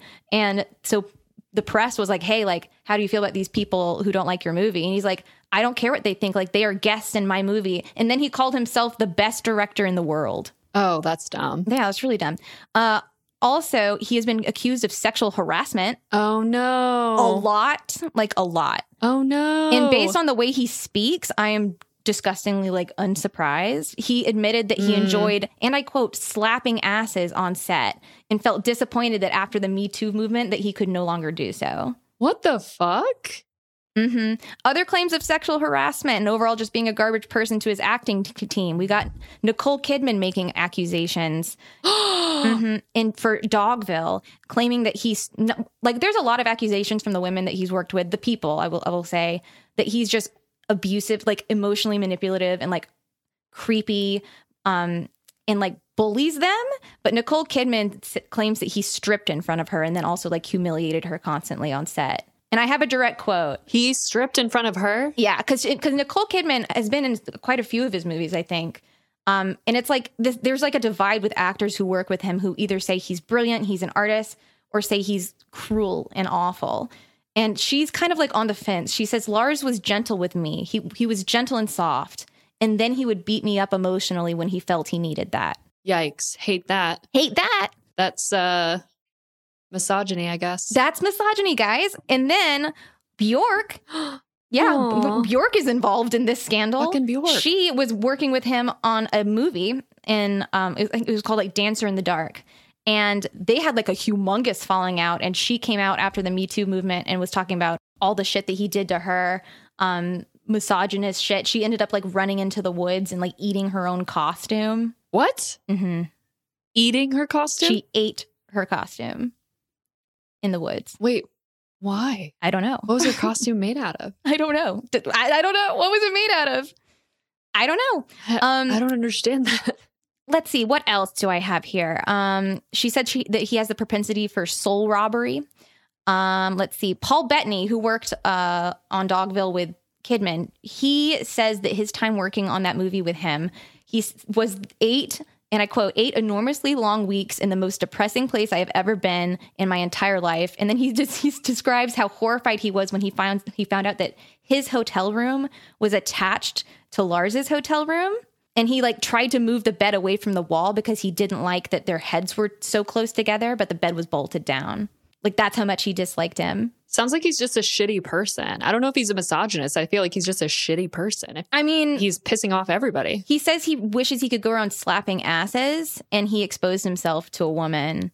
Oh, also, he made a Nazi joke, and he was banned from the Cannes Film Festival for a couple of years for that. That was during a press conference for Melancholia, where he said, yeah, I'm a Nazi, because he was talking about how he thought his relatives were Jewish, but they're actually German. And so he called himself a Nazi, which is in America, in the States, like even we know that that's really poor taste, but Jesus Christ, like in Europe, no, like that's not something you joke about ever. Where is he from? He's from, where is he from? He's Danish. He's Danish. Okay. So he knows better than that. Yeah. And he got a lot of bad press from it. And he and this is where I get annoyed with him, because it's not like he's putting his foot in his mouth, because like God knows I do that. I put my foot in my mouth all the time, but he takes pride in it. It's like, he's so proud of it. And I have a quote. He said, I'm very proud of being persona non grata. I've never been that before in my life, and I think it suits me extremely well. What's persona non grata? Like, people don't like you? Yeah, like people don't like you. Like an unliked person. Oh, also, I'm not done. What was his name? He was an American actor. Who was it? In one of his films, have you looked into his other films beyond this trilogy? No, I haven't. Okay, so one of them, it's a Danish film called The Idiots. And it's about a group of adults who want to seek out their quote unquote inner idiot. And so to like release their inhibitions. And so they all pretend to have Down syndrome. What? And there's graphic sex. What? All of his movies, there's graphic sex. It's called The Idiots. What the fuck? I'll tell, I'm just going to end on one thing. Oh, also he slaughtered a donkey in one of his movies, like in real life, slaughtered it. Jesus Christ. Just processing all of this. John C. Reilly, who I love, and I was like, I had to read his name 8 billion times because John C. Reilly and Lars Von Trier don't go together. Yeah, in my head. Like what was he in? He was supposed to be in what movie was it? It became like exclusively a Danish movie. What was it? Manderley. He was supposed to be in Manderley, but they were gonna slaughter. They did slaughter a donkey live, like on set, and he was like, absolutely fucking not. And he walked off set. Oh, and this is what, and then John. Obviously there was press around that, slaughtering a donkey. And this is what he had to say. Lars Von Trier goes, as it was explained to me, everything went by the book and the entire process was monitored by a veterinarian, which I'm so sorry. As it was explained to you, if you're the director and you're saying, go slaughter that live animal for my film, you need to fucking be present. Also, don't do that. There's no need to do that. And then he says, we were very conscientious about that because we didn't want 70,000 American animal rights groups on our back. And then he said, shit. We could probably kill 6 children for a film without anyone raising a fuss. This guy is like a piece of shit. Doesn't fucking give a shit. He's a piece of, but he's like riddled with anxiety and depression. But then at the same time, he's like evil. Yeah. Damn, I wanted to like this movie so much. I'm sorry. I'm so sorry. Once again, men have ruined everything. Yeah. He seems like he's just a bad person in general. He's a really bad person. And what's annoying about it is he's still 8 Academy Award nominations. 8. Wow. 8. And I'll end with one. I'll stop shitting on him with one final piece, which is something that Bjork said that I thought was really well spoken. She said, you can take quite sexist film directors like Woody Allen or Stanley Kubrick, and still they're the one that provide the soul to their movies. In Lars Von Trier's case, it is not so, and he knows it. He needs a female to provide his work soul, and he envies them and hates them for it. So he has to destroy them during filming and then hide the evidence. Oh, shit. And the main actress in Antichrist was very open to saying, like, he didn't really, he was just coming out of his depression when he started filming this, and he kept leaving because he wasn't feeling well. And so he didn't really operate. He didn't operate the camera, which he normally does. So he didn't operate the camera for this movie. He didn't really provide any direction during the shoot either. The main actors were like, yeah, the film process was just like, go do whatever. Oh, fuck. So he just kind of like wrote everything and then pieced out. Yeah. Yeah. The only thing he did was write it. And I feel like you have a lot of problems with like exactly what happened in this movie. Yes. And I personally, in a very biased way, have a lot of problems with the writing of this story. I don't like the story. I don't think it's a very good story. I agree with you. I do also have a problem with like the misogyny of it all. I think that bumped me out more than anything. And I was trying to look into like the vibe behind that and like why specifically why he chose to present women this way. But the only thing that I found was like close enough, but like obviously not relevant at this point because you just kind of like proved that he was kind of an asshole in general. But there was this one part that was like talking about how like he just disagreed with like how everyone, like all the critics would be upset when a movie would have like any kind of misogyny, and they would all like run to the defense of like women and the concept of like whatever. So he said that he was going to like make a movie that would like piss off critics because like the critics would love it for other reasons and then find themselves in a position where they're liking a misogynist movie. That's the most egotistical, misogynistic bullshit I've ever heard in my life. Yeah, this guy's got incel vibes. Kind of pissed me off. He's got mad incel vibes. And I'm like, don't judge a book by his cover, but he looks like a fucking Danish incel and he acts like one. Oh, does he? Yes. Damn it. I wanted to like this movie so well. I can still like the movie. I don't have to like the writer and director. You can and you remember Rosemary's Baby, like Rosemary's Baby. Yeah. I have a very big problem with because I don't fucking like Roman Polanski and I'm not going to worship someone who rapes children. I'm just not going to do it. But I know. I really enjoyed, I was able to appreciate that movie for like the producer, the main producer, which was William Castle, for the acting, for Mia Farrow, for the set design, for the story, which is a book and he did not write. You know what I mean? So there, you can still enjoy it. We're not going to let him fuck this movie up for you. Okay. Okay. Sounds good. I mean, I agree with you though. I feel like there's, like the allegories, like I'm always here for an animal allegory. That's like what I'm here for. Like but tell me three stories. of them? Yeah. Tell me all of the, especially if they're woodland creatures. Like I'm so into that. Like tell me every symbol, make everything you say relevant. Make every single thing be a fucking symbol. Like that's all I want from a movie. Except all this shit did not go deep enough for me. Like it wasn't fully fleshed out in my opinion. Like I feel like the male character was fleshed out enough to where like I understand who he was and what he was doing and why he sucked, but I didn't understand why the woman sucked. Like I wanted to understand, what was she evil? Was she mentally ill? Was she neither? Was she a witch? Like tell me. Like I want to know. I want it to be hard to figure out, but I want it to be able to be figured out. Like exactly. I don't think there is anything for me to know. That is exactly what I feel too. And like, I immediately go, obviously, to Google. I'm like, what the fuck did I just watch?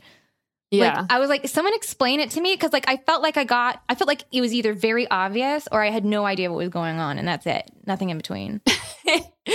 Yeah. And then it was like little things like whenever she has the flashback to her son falling out of the window again in slow motion, there's like a deer in the room in the background. And I'm like, I get it. You're like, I understand. Did you even see like the first scene on the desk that he stands up on? There are 3 trophies. Yes. One of them is a deer. One of them is a fucking crow. One of them is a fucking fox. And they're all labeled. And it's literally like... Yeah, they're fucking labeled. It's literally like statues of what they're going to reference. It says like pain, grief. I'm sorry, but can you even call it an allegory if you literally label it? I don't like the concept of the allegory, but I like the idea of like him finding them in the woods in almost like a natural animal state that depicted who they were. That's what I liked about it. Okay. I wish it wasn't so ham-handed. I understand that. I think that this was overdone, but I liked I guess I liked this movie before I looked into it more and started noticing everything animal related. Like sure. I when I watched this the first time, all I saw was like the deer with the miscarriage, like the fox with the, evisceration. Like I liked that because I didn't notice everything else. And now when I rewatched it, I noticed everything. And I'm like, okay, this is too much. I get that. And I feel like it's an experience. And I can see this being like a good experience for you in a twisted way. Because it's different and you like things that are different. And God help us if I have to watch another stupid blockbuster horror movie that gets 20% on Rotten Tomatoes again. Like it's good. It's refreshing sometimes to get a different type of horror. Yeah. And to get something that's more catered to your liking. Yeah. It's like art horror. Yeah. Horror. Totally different. I don't know. I like where things are going in the horror community. Like I like that a lot more of these types of movies are coming out. Girl, you got to watch Pearl. I am telling you. I am begging you to watch Pearl. I know. I've heard good things. I've heard good things from multiple people. I'm so excited. Fabulous. We should cover it, honestly, on the podcast. I mean, I'd be down. That's a trilogy, too. There's only 2 of them so far. But what is X, the first one? X is the first one, and then it's Pearl, and then I forget what the third one is that they're making. Okay. But I'm excited about it. Do you want to guess critical review? Holy shit. I have no idea. Because people think this movie is brilliant. It's divisive. It's so divisive. I don't know. Let's say, are we going to do critics? Yeah. I'm going to say 65% from critics. I'm going to say for audience, like 20%. 20%? Damn. I don't see the average moviegoer enjoying this movie. Wow. All right. She literally jacks off an unconscious man until he ejaculates blood. That's only one part of it. It's a okay. Ariana's like, just for a minute. It's just for like 30 seconds. It's fine. Oh my God. Horrifying. Critics, 54. What did I say? I said 65. 65. Oh, I'm surprised critics didn't like it more because it's so artsy and everybody's obsessed with Lars Von Trier. Well, I think obviously a lot of people have problems with him too, though. Okay. So, and then audience, 55. People are split right down the middle. Critics and audience alike. wow. Some people like it, some people don't. Wow. Because the way Rotten Tomatoes works is it's not like they don't hand you a 1 out of 10 score and they say like rank it. They say like, do you like it or do you not like it? And if you hit yes, then that's on your... So basically 55% of people said they do like this movie. So the majority of on Rotten Tomatoes, at least. Yes. Damn. And critics, 54%. So that's like pretty close, like critics and audience. Actually way better than I thought it would get. So I guess good for you, Lars. No, fuck you. Fuck you, Lars. Fuck you, Lars. Well, that's not what I'm giving it. What are you going to give it? You go first. Okay. I mean, I've already talked about what I like about this movie, but I mean, I love symbolism. I like the cinematography. I like the complex characters. I liked the allegories. I like that this took place in the woods because I'm all about the woods and, you know, animal creatures that live in the woods and witchy vibes for sure. Like witch references, like feminism references. I could have done with so much more witchy vibes. I know. I wanted more witch. Like they didn't even really say anything except for the hail, but the hail was cool. And the women, all the witchy women climbing up the hill. Oh, the witchy women at the end that were all killed by men. Yeah, that's good shit. So, I mean, they like bring up the gender in society. Like I like stuff like that makes you like think about that. Even if it was, represented incorrectly, I think. I didn't like the misogyny behind it. I wish the female character was more fleshed out, or I guess I wish it was committing to one thing. I think it was too much. I think it was like mental illness, witchiness, evil, Satan. It's like, which one is it? Like, explain it to me. I don't understand. So, I mean, I really do still like this movie. Good. All that shit you told me about Lars pissed me off and made me sad about him. Sorry. And now I'm like, oh, fuck. Now it really makes me hate the fact that her character was like flawed in the wrong way. Yeah. She was like either hysterical or she was mutilating her own genitals. Yes. It wasn't. Yeah. I needed it to be committing and I needed it to have like a deeper meaning that was positive towards women, not negative. But I'm gonna put all of that new stuff out of my mind and I'm gonna say what I gave it before just because I feel like I need to commit. So I'm gonna give it a 9 out of 10 baby shoes. That's fucked up. Oh my God. Oh my God. I just realized that she hobbled the son and the husband. Yeah.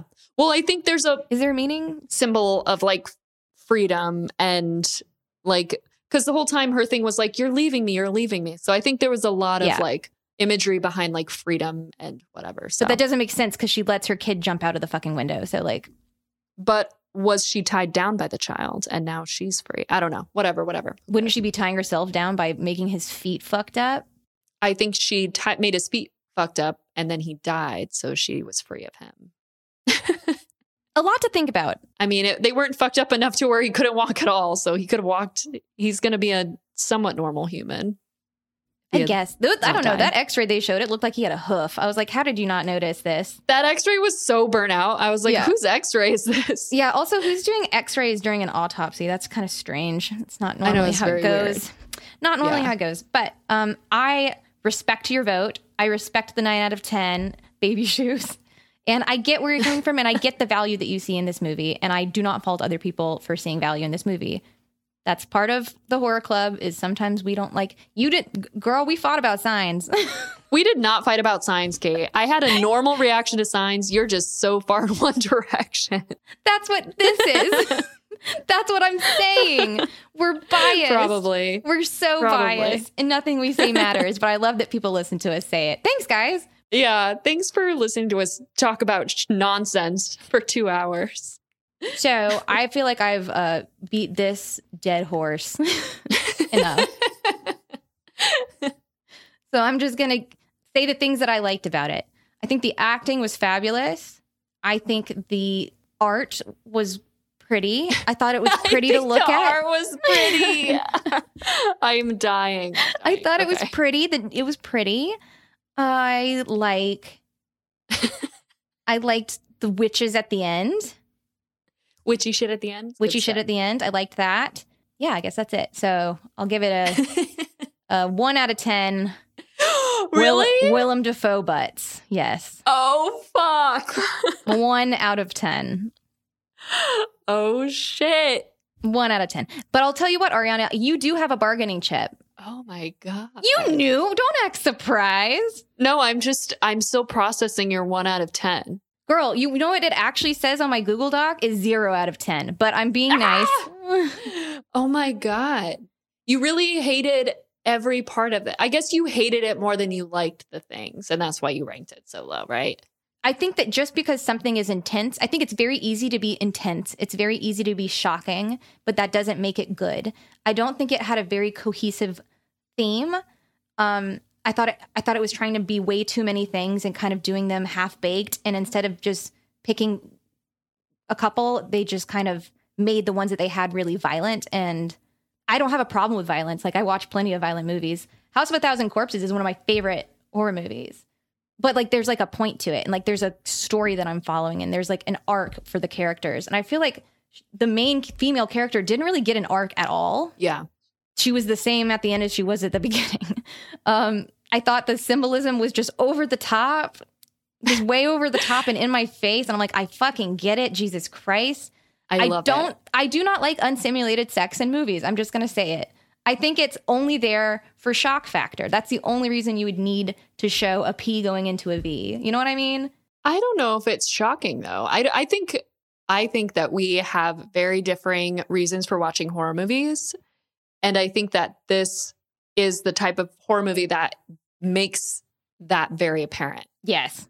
I feel like your type of horror movie is like fun and like goofy and like scary, but like in like a, I don't know, like you describe your favorite type of movie. The Thing, American Werewolf. Yeah, like it's like fun. It's like high energy. It's rewatchable. I like high energy. I like rewatchable. No, but I like a slow burn. I love a slow burn. But it's too much slow-mo, Lars. It's way too much. You're using slow-mo way too much for this movie. Oh, I love the slow-mo. Enough That's my favorite slow-mo. parts. Like, enough. It's my favorite parts. I think me and Kate have very different reasons for watching horror movies because I agree with every single thing you just said in regards to why this movie isn't a 10 out of 10 for me. Like, you're like, I don't think the female had an arc. I think that this was very ham-handed with the allegories, and I agree with all of that. That being said, like, You still like it? Yeah, at a baseline, this is my vibe. Like, I love like dark, depressing shit that makes you think and has like a lot of symbolism, and like throw in some religious devil shit and I'm into it. Like, this is like my vibe. If they had created a scenario in which the woman had a opposite view, where they created a scenario where she was like the not a misogynist way of making a movie, like, but that's such a big thing. Like, the misogyny is like the worst. I can't believe that doesn't bother you more. This movie reminds me, I'm not going to give too much away, but this movie reminds me of a very recent A24 movie, except it's the opposite. I know exactly which one you're talking about. I'm not going to say it here. I'm not going to say it either, but it's almost the same exact thing, but it's like, it's talking about gender in society, but it's giving the opposite message. And that's why I really like that other movie and I don't like this one 100%. But I get that. And also, hey, I like scary stuff. I like dark stuff. I like twisted stuff.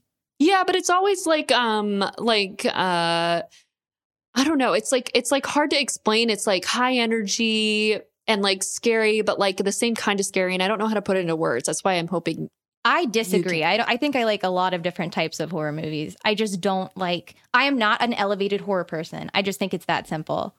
Okay, maybe that's it. Maybe because elevated horror is so specific. Elevated horror is very niche and controversial. Yeah. But yeah, I like, you like different types of movies. I like different types of movies. I hate this one. I know. I guess though, like we do overlap a lot, but it has to be. We very much will sit on the couch and throw a Hulu horror movie on and have a really good time. You know what I mean? Because for like elevated horror, I guess that could come into like Hereditary and Midsommar, and we both really like that. And I fucking love those movies. And those are long, slow, very thought provoking. Yes, like, it's just this one's too much. Too much, yeah. Just too much. Lars. I don't know. I'm into it. This is my vibe. And you have a bargaining chip. Carly pointed out on Patreon, I hate that she did it, but she was like, hey, Ariana, don't you have a bargaining chip? So I'm going to let you slot this where you think it deserves to be slotted. Oh God. Well, I'm gonna take your one into consideration, but because nice. we need to make some sort of definitive decision, I will still use my bargaining chip, but not to the degree that it needs you to won't be. abuse it, and I appreciate that. I won't abuse it. Yeah, because I understand. Let's go to the scoreboard. Okay. So if you guys want to go see our scoreboard, it's nightlighthorrormovieclub.com/scoreboard. Or just go to our website and just kind of poke around. Ariana made it. It's super cute, super sexy. We love it. But the scoreboard is where we rank all of the movies that we've seen, and it's a mess, but it's the best we can do. And we rate it from best to worst. And so right now we have 86 movies on there. All right. 86. And I gave it a 9 and you gave it a 1. So average of that would be like a 5. So let's maybe put it like a little bit in the middle, but kind of towards the top. Because I'm using my bargaining chip or whatever. So we'll put it on the upper end as my bargaining chip. Hey, what about Raw? Did you see Raw? Love Raw. Love it. Okay, yeah, I love Raw too. Raw is number 56. How do you feel about this compared to Raw? They're both European, elevated, gory. I like this more than Raw. Okay, so it's going to keep going Also, up. this is 56 is not on the upper end of 80. Yeah, well. It's like, you can use your bargaining chip. How do you feel about putting in 50? Ridiculous human. All right. Let's go to the 30s and 40s and find somewhere to do this. Okay. Oh, The Witch. Ooh, we have The Witch. Mm-hmm. The Witch is similar. How do you feel about this versus The Witch? I didn't like The Witch, but I like The Witch a lot better than this. I think you The didn't Witch. Like The Witch? I like The Witch. I like The Witch fine. Like, I like The Witch. Okay. I think I gave it like a 7. Oh, dear God. Wait, I think I really like The Witch. See, that's the thing. Like, I don't even really remember. I don't even really remember. You're like, no, I hate it. Wait, maybe I liked it. I remember pieces of it that I fucking loved, and the rest is all just kind of like gray. Oh, it's so good. Okay. Well, you I really like you The like them Witch. gray. You like a nice gray. That's what I mean. Like, I think dim. I think there's a very big part of what I like about horror movies that's like moody, very niche, depressing. and depressing. Yeah, and, you like it depressing. Yeah, dark. That's it. Okay. It's not elevated. It's not this. It's not that. It's literally you like depressing shit. I do. I like depressing shit. Yeah. That's where I'm at. Okay. And I can't handle Let's it. Say, yeah. Okay. Babadook. What about Babadook? That's 21, girl. We're going pretty high. I'm not on Babadook. You're on Babadook. I know, but you were talking about, you mentioned the Babadook earlier, so I'm saying, like, how do you feel about it? Better or worse? Oh. And it's like Babadook, Midsommar, and Hereditary all in a row. I liked Babadook more than this because it was more traditional horror, and I was scared more than I was in this movie. This movie didn't scare me, really. No. Okay, so how about Midsommar?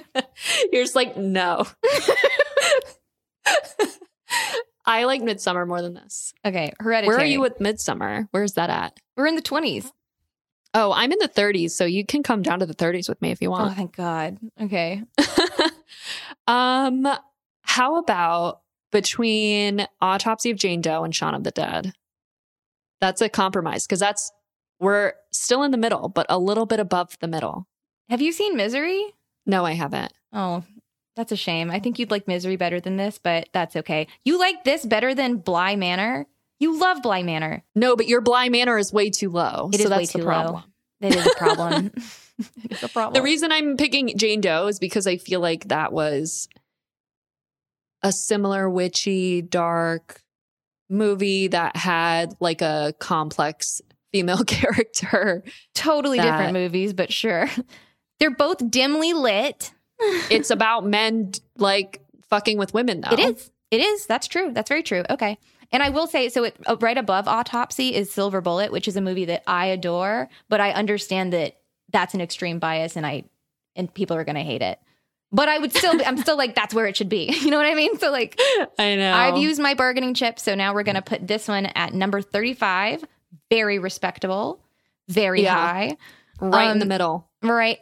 That's not the middle. There's 87 of them. Okay. What's the middle of 87? 15, 35, 78. 43. It's pretty good. All right. So it's 6 away from right in the middle, Kate. Just like, oh my God, just like Rotten Tomatoes. Right. That's what I mean. It's a divisive movie. I love it. You hate it. And we're putting it right in the middle, or 6 away from right in the middle. I'm okay with that. I can live with that. Okay. I would say I can sleep at night, but I can't because you made me watch this movie. All of you made me watch this movie, and I forgive you. I forgive you. You're forgiven. You know, half the club really tried to not let this win. I thought it was very sweet how like some people were really gunning for Killer Clowns. They're like, no, please let Kate do Killer Clowns. But guess what, guys? We are going to do Killer Clowns. We're still going to do it because we're still going to do it. We couldn't do another poll where this tied. So we're like, fuck it. Let's just do both. We're doing both. And that is why I'm okay today. Because I get to watch some goofy ass nonsense from the 80s next. And that's my favorite. And I can't wait for Ariana to shit all over it. I can't wait. It's going to be fabulous. Boy. So Okay. yeah, this went exactly as I thought it would. So if you guys enjoyed this episode, please write in. Tell us. We like to hear that stuff. Tell us what you like, what you don't like. And if you don't mind, please write a review on wherever you get your podcasts, like Apple Podcasts. And we do have a new one. Oh, really? Wow. So I want to give a big ass shout out to our very own Michael Myers for a lovely review that made me so happy on Apple Podcasts. It says, the title is Love the Club, # we all famined the club. So sweet. That's very sweet. And he says, the Nightlight Horror Movie Club is an amazing show. It's done with heart, intellect, and grace. Each week, another episode covers a new movie and goes into the making of, box office, and critical success of a horror film, or at least horror-related. On other weeks, the club dives into interesting topics such as folklore, spooky science, or true crime, all in good fun and done with insight and love. Oh, wow. This is the most welcoming and thoughtful podcast in the horror genre. Long live the Nightlight Horror Movie Club. 100 years, the Nightlight Horror Movie Club. Nightlight Horror Movie Club forever. Oh my God. Michael, I just want to say I got off of a really long shift and I opened my email and I was having a bad day and I saw this review and I cannot explain to you. Like, I almost cried. Like, it meant so much to me. I'm just so glad that we have this club atmosphere where everyone like has input and thoughts and feelings and they agree or they disagree. It's very interactive. Very interactive, very inclusive. Anyone's welcome because in the club, we all fam. And we have a new club secretary. So our club secretaries, our club treasurers, our club vice presidents, they have voting power over on our Patreon, which you can find on our website. And we have a new club secretary, Annie. She's from Dallas, Texas. So howdy, Annie. Do you know who that is, Kate? Huh? That's my brother's wife. Shut the fuck up. Oh my God. Annie. Yeah. Annie. I love you, Annie. Thank you so much. That's so cute. Oh my God, that's so cute. Yeah. I'm excited. Well, thanks, Annie. You the best. And thank you, Michael Myers. And thank you to everyone who listened to us for 2 hours today. Oh my God. It was a lot to unpack. Because it's fun. Yeah, but it was fun. I had fun doing it, right? Like, yeah. I'm traumatized. I'm so emotionally and angry. exhausted. Yeah. This has been a big day. So on that note, I'm going to go have a glass of rosé. Same. Yeah, perfect. And you guys, I just need you to stay spoopy. Stay spoopy.